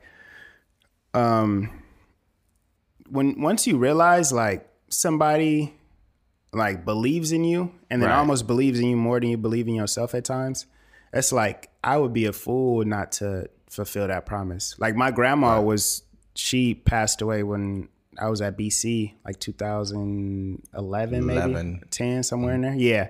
And she taught me how to write. Like she taught me good, penmanship. And she was a person that cared about education. Cause my parents they was just out here. Like, but she was a person that gave me structure as far as education. And she's a person that like actually cared. So, when she passed away, it wasn't like, well, I don't have to go to school anymore. You know what I mean? It was like, yo, let me fulfill this promise to her, and I'm almost as an ode to or dedication to her, because she's a person that instilled education in me. And same with my uncle. It's like, we had conversations about being successful and being businessman and all this kind of stuff, and he won't be able to see it physically, but these people are still out there, kind of overseeing what we're doing. So That's like, true. we got to keep it going. Facts. Yeah, I think going back to like the mental health conversation earlier, where we were saying we need to talk to our like significant others more. Right. I think that guys got to talk to guys more, because we be facts, so a large portion of why we don't say anything or why we don't speak about where we at mentally is because you're almost embarrassed, because everything with us is about ego. So like where I say you don't want to feel like another dude had a chance at your girl and things like that. Everything is ego. So sometimes we be scared to like have certain conversations with our friends. And sometimes we don't even think to ask our friends. So for Keith is the type of dude you're not even about to know he going through any of that. So as friends, we should be asking each other more like, yo, you good? Like, cause some people just seem good all the time. Yo, you good? Cause like when you say that, like his 2 uncles died, it's like, I did not know that, because I don't ever ask Keith, like, Keith, you good? And Keith is also not about to tell me like, I'm not good. Yeah. But we also have to understand that some people have I won't say a tribe, but a counsel or some people that they can express this to. Yeah. But as a whole, you're right. A lot of men do not have, men to express this to. And sometimes they don't have to even tell you that they're not good. Sometimes they feel better just knowing like, damn, he did ask me, was I cool? Like somebody cared that I was all right. It wasn't like people just letting me sit here alone and nobody because sometimes people literally just be like, nobody cares. True. But I think what it is too is it's the tone of the person matters. Like you're like you could be serious at times, but you're a really funny guy. Yeah. Whereas me, I've had many people and I've fuck around too. I guess I'm considered a funny guy too, but I've had people tell me a lot of stuff. Like they feel comfortable coming to me, telling me things. Yeah. And maybe it's because of they seen the tone of the person that I am. So it's been some men that have told me some very personal stuff. Yeah. And it's happened many times. But it goes back to what you said. You're also right. Because men have this awkward masculinity. Yeah. To where they're not going to express that shit. And truth be told, man, I done talk some people out of some crazy shit. I done talk some people out of violence. You know? I think what happens too is like, just as men, we could do a better job of being the receiver as well. Because I know for me, I don't want to say too much because it's about a person that may have come across this. But essentially what happened is I told a person something like very vulnerable and we have a working relationship. And it was like, I hope you good. I hope everything is straight. Prayers to your family and whatnot. But hey, this is what we got to do next week. This is what we got to do coming up. And what happens too is like, you realize like, I'm never going to tell this person any type of vulnerable information ever again because they don't understand empathy at all. No, you've proven to me that you are a robot. Yeah. That you have robotic empathy. What I mean by robotic empathy is like if you go to a restaurant and like, oh, sorry, sir, I do apologize for that. Yeah. That's not empathy at all. Yeah. You're just doing that because that's your job. But it's people that really move like that in the world. Like you don't got no type of empathy, but let something happen to your family and now you expect everybody to be empathetic towards you. Yeah. Or they waiting to go tell the next person. Yeah. Like if you tell me something or I do something for you in a moment where you down, literally nobody is ever gonna know about it. Like facts. I don't even want you bringing it up. That's right. It's like it's your choice, but like don't tell nobody that. Like I did some major stuff for like somebody close, like last year, and I would never want nobody to know that, like at all. Period. Yeah, that's between me and God. Yeah, and I did not do it for nobody to know. I don't even want you to bring it up no more. Like it's like you forget about. I'm like the type of person that I forget about it until you mention it. Like, oh, I did it. Okay, yeah, whatever. One thing I will say about Charlamagne though, and this is connected to that. There have been people that have been on a podcast and be like, yo, like, Charlamagne believed in me when nobody else did. Like, yo, Charlamagne paid my rent when I was about to lose my apartment. Yeah. And he was like, hey, you ain't got to tell nobody that. You know what I mean? And the thing about it is, it's like, that's a good track record to have, is to be there for people. He's literally putting people on. Yeah. But to that point, like, in the Bible, it speaks about that, you know what I mean? Not necessarily like bragging about the things that you do for other people. Right. But at the same time, what makes certain other things okay to brag about? Not cheating or buying a new car. Or, that's true. If anything, I would want to hear somebody brag about it. Would at least want to be something that's positive, like paying somebody's rent or helping somebody get a job or putting somebody on in that aspect. But that's true. That's true. I feel you. Where we at, man? 237. 237? Okay. Let's keep rocking. But we got to move on from the Joe Budden because we done completely gave up on that whole topic. We didn't give Joe Budden no energy. Yeah, ain't giving no energy. All right, to summarize Joe Budden, we've already talked about it. Rory and Mal, they have a rift. Joe Budden got two new guys. He owns the IP. I don't know what that means for Rory and Mal, if they can start their own podcast or not. We just hope the best for all those brothers. Thank you for the content over the years, and best of success and blessings to you and your families. Switching gears. But what I would say before you move on is like,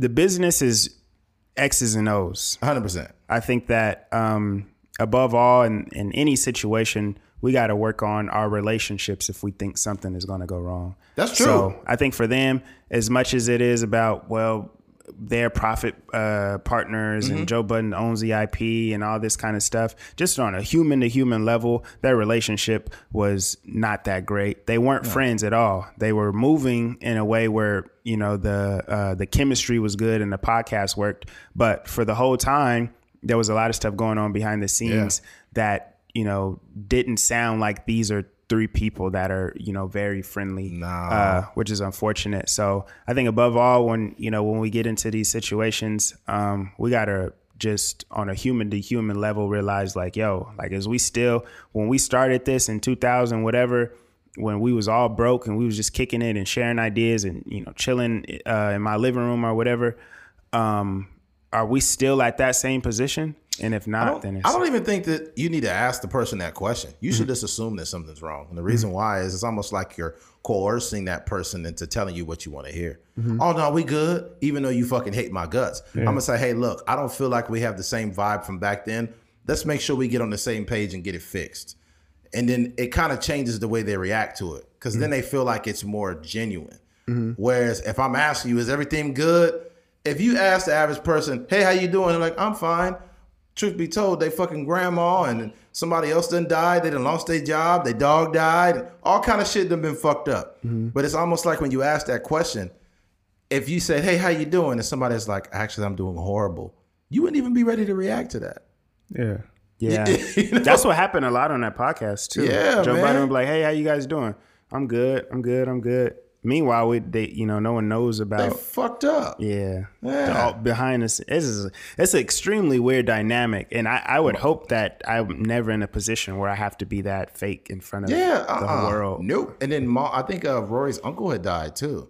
Yeah. So he's dealing with all kinds of stuff. That was an episode he did right afterwards. Yeah. Or he said they were going to do the episode the next day, but his uncle passed away after they came back together. Yeah. What I've learned ultimately from this, before we move on, is the fact that regardless of what I am ever, I guess, in charge of, or if I have employees in the future or whatever, is I want to make sure they have a very good working environment. And I want them to know that I'm willing to go the extra mile for them because you make my business move. So since you make my business move, I want to make sure you're taken care of. I want to make sure when you come to work, you don't feel intimidated, threatened, or disrespected when you come in this building. Yeah. You know, and a lot of people don't realize that some form of friendship or respect is a part of your business. And if you don't make it a part of your business will fucking fail. That kills creativity too. You know, and depending on what kind of business you have. Imagine if we're all working in this type of environment and you're scared to tell whoever the head honcho is, like, yo, it would be dope to add this to the podcast, or it'd be dope to add this. Yeah. Everybody's important. Yeah. Yes.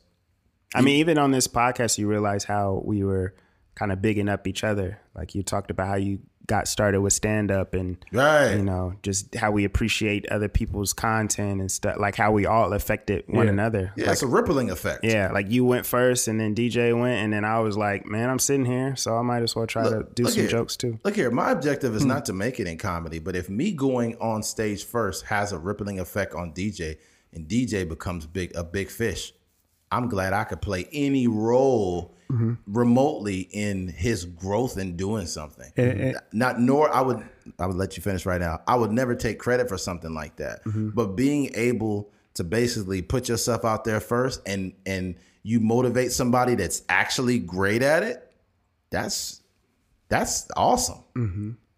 And then you have to be okay with giving somebody that credit. They should not have to give you the credit. Or they shouldn't have to take the credit. It should just be given to me. Facts. Like, so no matter where you go, you should be okay with, like, I should always be okay with saying, like, yeah, it was conversations with them that got this thought started. Or, it was, you know, I've told Tyson to him, like, yo, you gave me a stage. Facts. Same here. Without asking me nothing. I just said I want to do a show. And you say, okay. Yeah. Without seeing me, you know. And Shout out to Tyson, man. Shout out to Tyson. It's not that nobody would have done that, but, you know, you don't know. Yeah, shout out to Tyson, though. Real shit. Because Tyson gave me opportunity. I just reached out to him on Facebook one day, and he said, "All right, I got you a show in this way. Be there." I'm just like, what? What's weird is in Bakersfield, there's no huge market for comedy and anything, but we're lucky to have somebody like Tyson or Chris Flail or Daniel Betts, people that got open mics. In LA, you can't even get on the fucking stage. At all. We got it made out here. That's the thing. Putting people on. Yep. All right, switching gears. Instagram for kids. Keith brought this up to me, and I decided to look into it a little bit myself. Let me go ahead and pull the article up right here. And let's see. All right. Instagram for kids. Instagram, don't fall asleep on the podcast. Come on, man. That's disrespectful, DJ. What the fuck? What time you be going to bed, man? Man. I'm going to tell you, pre-COVID, this nigga DJ be in the bed at 9:30. Are you serious? Man, I got a bedtime, man. At 9:30? Nah, it would be super early. Because, we be sharing ideas at like 12 a.m. Yeah, me and Keith like be that. up at the same time. This nigga DJ texting me in the morning. Yeah, I've been up later more recently, but, I do Are you a fucking baby or something? You want a sippy cup, man? I don't know, man. I just be up early. I had a bedtime growing up, and that mug stuck. I bet, dude. You got a fucking onesie underneath those pants? Yeah, no. You hot as hell. Shit, man. All right. Instagram for kids. Facebook should tread carefully. Are we doomed to the future where toddlers now play with finger paints? But wait, what the fuck does it say? Are we doomed to a future where toddlers play not with finger paints, but with photo editing filters? This is what's at stake as Facebook considers whether to build a version of Instagram for children. 44 attorneys generals asked Chief Executive Mark Zuckerberg on Monday to cease the development of a product that would allow kids to use a spinoff of company's popular photo sharing app, complete with parental controls designed to keep them safer. Right now, no one under 13 is allowed to create an Instagram account because of the risk of sexual exploitation, inappropriate content, bullying, and more that the platform and its peers present. Now Facebook wants to open the door to all ages. That looks likelier to breed danger than block it. I have a problem with this. The problem I have with the Instagram for kids is that we haven't even properly controlled the Instagram for adults. Mm-hmm. Every time you're scrolling through there, the most popular or people you may know or that discovery page ain't nothing but women twerking and people doing viral stuff that could be inflicting bodily harm upon themselves. People putting up inappropriate shit all over Instagram. Mm-hmm. This is not, you're exposing children to adult-like themes. And we didn't have this problem when I was a kid, man. This shit is fucked up. I don't see the point of this. Instagram is not a science book. You don't, like, a science book is something you need for school. You don't need Instagram. Yeah. Remember the Social Dilemma? Yeah. And how it showed on there how the teenagers were affected. Like, it was a guy who, he broke up with his girlfriend, and I think the parents posed this idea like, yo, whoever, I don't know if it was some reward, but they were like, put your phones away and, you get some reward for however long you keep your phone away. And something happened to where he put his phone in like a lock or something like that. And he broke up with his girlfriend. But basically what Instagram did, or whatever social media did, it sent him an alert showing that old girl had posted a new picture. And then when he seen it was a picture of her and her boyfriend. And it just triggered all kind of, like, he just went down a wormhole of just scrolling through all their pictures, seeing who the dude was and the whole nine. So this is the type of people that we're introducing Instagram to as kids. It's like, and what happens is they're already dealing with coming into themselves as young adults already. Right. They're dealing with bullies at school. They're dealing with being a broke ass nigga and you got holes in your shoes going to school. You know what I mean? So it's just it's just so much stuff they're dealing with. And buy cookies. Hey man, and it's you got McDonald's money? What'd you say, Eddie? Yeah, man. That is, I don't think that kids are mature enough to have a social media to themselves, because like you mentioned, bullying. imagine bullying between, 4th and 5th graders when you might not, well, you don't have to get punched in the face eventually. Like, That already exists, man. I mean, but like specifically for them where it's just them on there and really, I mean, I guess there would be parents monitoring it, but like every kid not built for social media. And I think there would be more kids on there because parents will feel, oh, this is just for kids. You can do that. Yeah, it looks harmless. Me, I'm the parent that's like, because my son has already asked. He's in 3rd grade. He's already asked about like, when can I get a cell phone? When can I do it? I didn't have one until junior high. Like if you're not walking home from school or doing things to be doing things where you need to contact somebody in case of an emergency, what do you need a phone for? You at the house? You should get him a phone. Just give him a flip phone. I can't because I don't know what he needed for. Like him and his friends want to text. It's You like, can text. Just better use the numbers on the phone. or y'all could talk out loud where we can hear you. Don't be trying to plan that and delete because these kids smart. Yeah. Like they already doing stuff that we don't know about, Oh, but yeah, right. we can try to limit it or at least limit the access. So whatever he's talking about, he probably already talking about on his iPad or whatever. But Yeah. it's like, And over the game. yeah, I'm not about to help you, And to me, social media, period, just exposes him to stuff that I might not be ready for him to be exposed to without me getting to talk to him first 100%. and things like Yeah. that. Like you It's said, some- that explore page be crazy. It's some shit that he'd probably already seen. No, it's definitely. I guarantee that. Yeah. I could only just imagine putting yourself in these kids' shoes as a 10, 11-year-old. Yeah. I know for me, like, I remember junior high, Desmond had these DVDs, but they wasn't actually, they was pornos, but they weren't full movies. They were like the clips. Oh. They were just like a minute and a half clips. And I honestly think Big Will had a mixtape? put them together. It was a porno mixtape. What? It was almost like freestyles, like porno freestyles. In between the pornos, like cannon. Beep, beep, beep, beep. Yeah.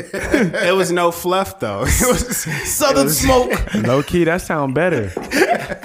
Get straight to the nut. Hey, black pornos don't have no real production quality. They just be fucking right when it starts. black They pornos. don't. Trash. At least on the white pornos, they be like the UPS man comes up with a pizza delivery. Black people, they just be fucking right when it start up. Straight when it gets White straight to the point. pornos is iPhones, black pornos is Androids. That's funny. Oh, somebody listening like, that's all I watch is black porn. Gotta get your iPhone. I'm sorry, man. I fucked your story up. What about the clips? But no, so I just found the DVD just being a nosy little kid.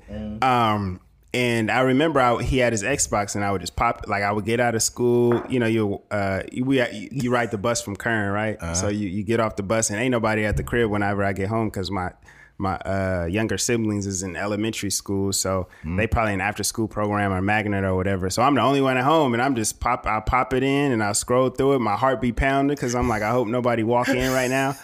And I was just watching it. So I could only imagine, I'm saying that to say, like, I could only imagine being a younger kid with freaking Instagram and how, how many different pages of fitness models or whatever the equivalent would be. Because what happens too is with that is it's going to be those same young girls that are posting these kind of pictures. Because you think about like, what's that girl, Bad Baby or whatever. Bad Baddie. She was like 17, 16 years old, still posting like thirst traps. You know? She had I guess she had a OnlyFans that made $1 million. What? Is she 18 yet? 18 now. Yeah, when she turned 18, that's when she posted it. And the sad thing is, it's a bunch of people there's so many of these like low key pedophile dudes that was waiting until she turned 18 to see the They're content. trying to red shirt her. Yeah, those niggas is weirdos, bro. Yeah, that's weird. I remember when I was a little, I think I was in 4th grade, 3rd grade. I think it's 4th grade. And the first time I seen the porno shit is it was my big cousin, and he was hiding. It was back in the day when porn magazines was a big deal. yeah. And I was looking at it like, oh my God, like titties. right? Yeah. And I would open it. I was just looking at titties, and then the door opened in the front. Poof, and I would go back and hide it like I wasn't doing nothing. That's funny. I'm gonna tell you, This is a cautionary tale, folks. Parents, make sure you hide your porn better. Facts. the reason you can't avoid your kids seeing stuff though is because one of their friends got an older brother, Facts. and the friend with the older brother be the one putting your son on. Like, yo, this is what I learned. This is da da da. My friend was a dude named Johnny. He's actually Jay Vatan, the rapper out here. That was like one of my best friends when I was younger. We don't really speak now at all, but he's super cool. But yeah, that was my friend. That's like and then I got a little older, and then my friend D that I mentioned, like he got 2 older brothers. Like they was showing us like everything, but there was a time where you wasn't watching porn for sport. It just was funny and it was just cool to watch. And like you could watch it with your friends. Now you need some alone time. You gotta get by yourself. That's hilarious. You start out watching porn with friends and you get older and it's like, I did You that. watching porn for sport at a certain point. Now you actually like do it for a purpose. I'm making it I'm trying not to cheat on my girl. Porn save your relationship. That's facts. Because you only want to cheat. Like once you nut, you don't want to cheat no more. You be like, You got the post. why was I even about to call her? Oh man, that's true. I think like you said, parents could definitely do a better job because I was exposed to some stuff that I probably shouldn't have just because my dad was a horn dog himself. I remember like I was supposed to be asleep, but me and my dad was watching Howard Stern together. Oh God, I remember that. Howard That show Stern was wild. That show was wild back in the day. You got girls on there naked playing with themselves. The thing about kids though, they find a way. Because like for me when I was in high school, they not going. Okay. Anyway, for me when I was in high school, my dad had porn in there, and he probably don't even know to this day that I knew where that porn was at. Yeah. But he would like hide it under their little entertainment stand. It sat super low to the ground, and I don't know how I discovered it, but you could go get some. So my mom worked like overnight, and he worked super early in the morning. But there was like a period where there's like an hour or whatever where they both gone. So like they would leave and you know what I'm saying, that one eye pop up and like they gone. And I'll run in there and get they get one of the tapes. Yeah. And this is like before I discovered or before they start putting videos on DVD? Yeah, because at first you can only like cassette. Yeah, when I would Google like pictures and stuff, you can only Google like and it would just be pictures. But then Pornhub and stuff came to the motion pictures. Yeah. Well, at first you couldn't get like video on your phone unless you knew special websites like, Oh, this is way back then. Yeah, there's like Crackspace and all that. But you had to have passwords. Right. But it was still DVD, so I would have to get the DVD and all that. Unless I just want to look at pictures of Alexis, Texas. That's an OG. Yeah. That's the OG porn right there. Yeah. Lisa Ann and them. Yeah, that's Lisa Ann is like the Abraham Lincoln of porn. I'm dead. Yeah. I understand. Lisa Ann has done more for the black community than probably. I'm dead. And Joe Biden. Joe Biden. Lisa Ann will win and if they had a head up between her and Joe Biden, I think Lisa Ann would win. She would beat a lot of people head to head. Yeah, I'm dead. mouth to head. I'm weak. Yeah, man. Look, to summarize all this, man, Instagram's fucked. Like it's fucked, man. The original platform is terrible. So why would you create something for kids? That's like creating cigarettes for kids, man. You know what it is? As a business person, you want to.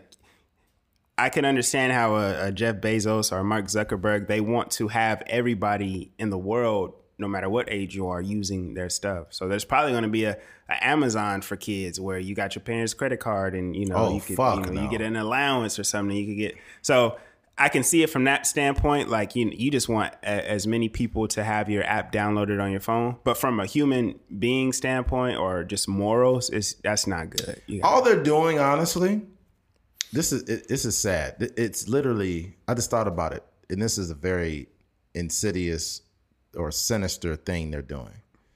They're driving their numbers up. Yeah. It's no different than when they had toy cigarettes back in the day, Yeah. because those toy cigarettes turned into real cigarettes. Yeah. So all they're doing is they're catching the eyes of the consumers earlier to turn them into lifelong fiends. And cigarettes are terrible. You hear about what they did with cigarettes recently? They're getting rid of flavored cigarettes completely. All flavored cigarettes are being taken off the shelves. So I think one of the cigarettes being taken off too is Newports, which is going to be sad for the black community. It's the number one cigarette in the black community is cigarettes. I mean, it's Newports. If you look at Newports, what I always thought about them when I was a kid is it is an upside down Nike swoosh. Yeah. You know what I'm talking Just about? don't do it. Yeah, Okay. just don't smoke it.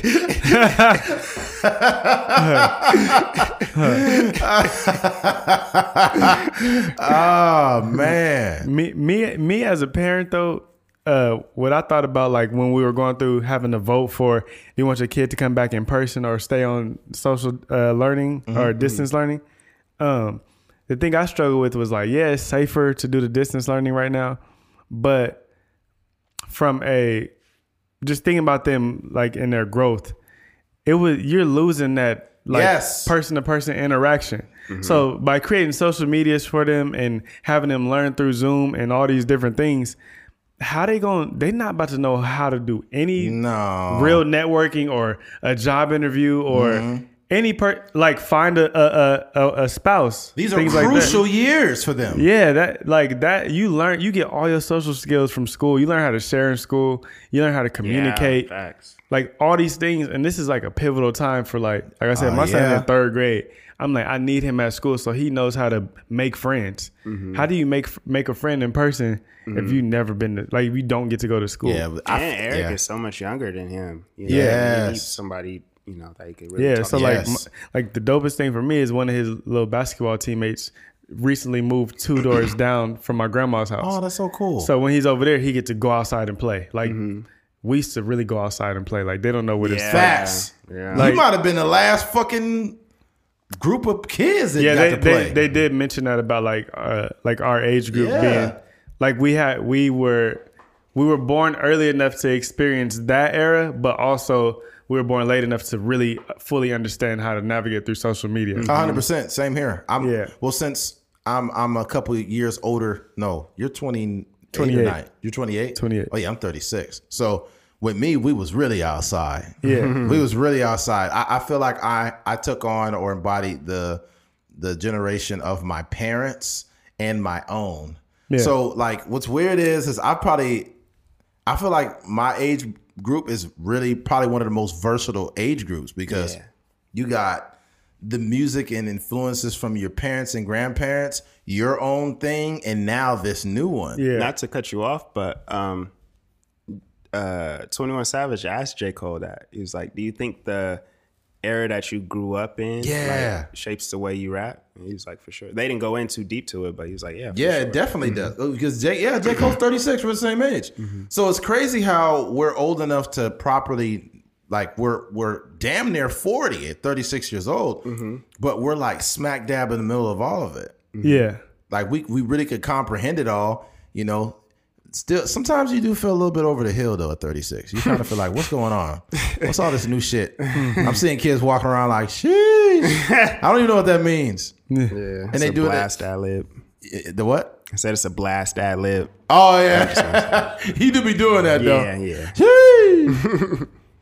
Yeah, or what's that thing they do where they point to like their veins? That shit the kids be doing. Like D'Angelo Russell. Yeah, it's the ice in their veins. Yeah, and I'm just seeing just regular little kids doing that. Yeah. I think that the shit that really killed me was the dab shit.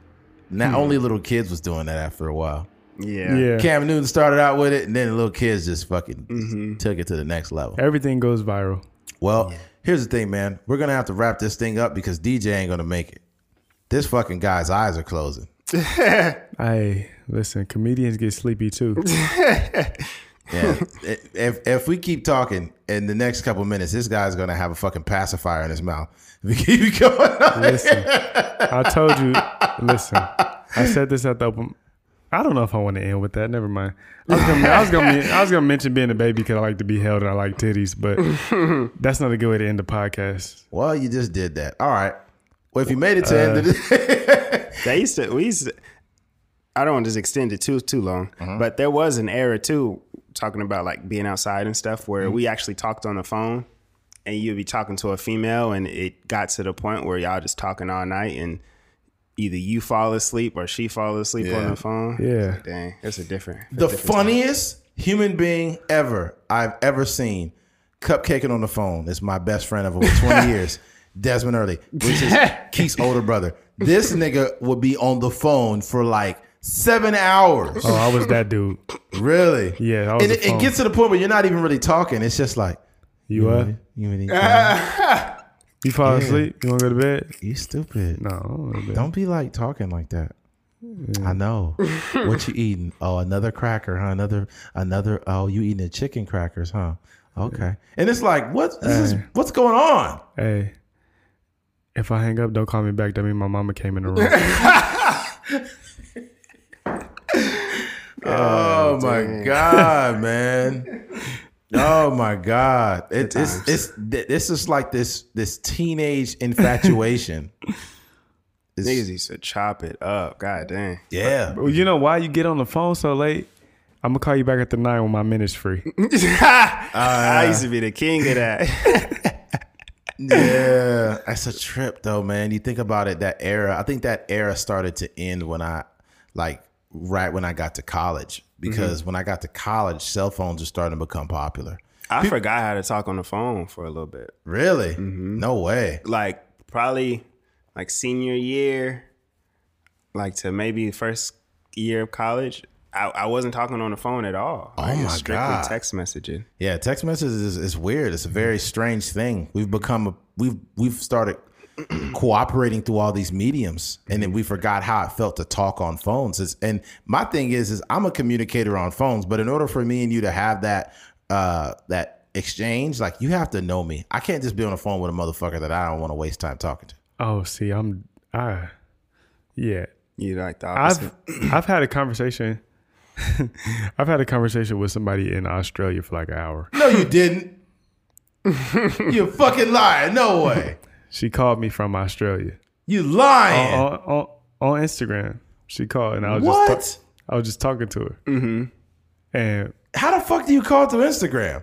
they got Instagram, Yeah, but- like the video call. You Yeah. can call. Oh, fuck. Yeah, and I just was talking, but I was so reluctant. I'm the opposite of Keith. I was reluctant to receive the text messaging era. I'm like, man, call me. I was like an old man. Like, Yeah. why you keep? What's this text stuff? Just call me. Like, I didn't used to want to wait. Now I'm fine with text messaging. It's I almost, really like your comedy. Yeah. Like, oh, that's how. Nah, she was. Yeah, It's really funny when you do your comedy. but That's crazy, man. You talking to motherfuckers in Australia. I've talked to people in Germany. No way. Not that wasn't a conversation, but they messaged me tell my friends that you're my man and and you can hear our friends in the back. What? Yeah, they Wow. be yeah. That was super random. I was like, what in the world is going on? Yeah, out that here? was crazy. I was Social like, media land. yeah. She's like, see, I was all at the school at my regular job, like, yeah, Germany, you know what I mean? Yeah, worldwide with it. Worldwide DJ, call me that. Do you want me to twerk for you? Yeah, they was really like that. Would you like some Belgian waffles? All right. We're going to go ahead and wrap this thing up. We'd like to thank DJ for coming on, man. You've been great. If you made it to the end of this podcast, was that? Oh, yeah, it's fourth time. Yeah. Fourth time, man. Let me finish the fucking podcast, Keith. All right. All right, man. All right. If you made it to the end of this podcast, we appreciate you. Thank you for listening to a Trucker's Mind podcast. I'm Eddie McGee. It's your boy K Fiends. We're out of here. Peace.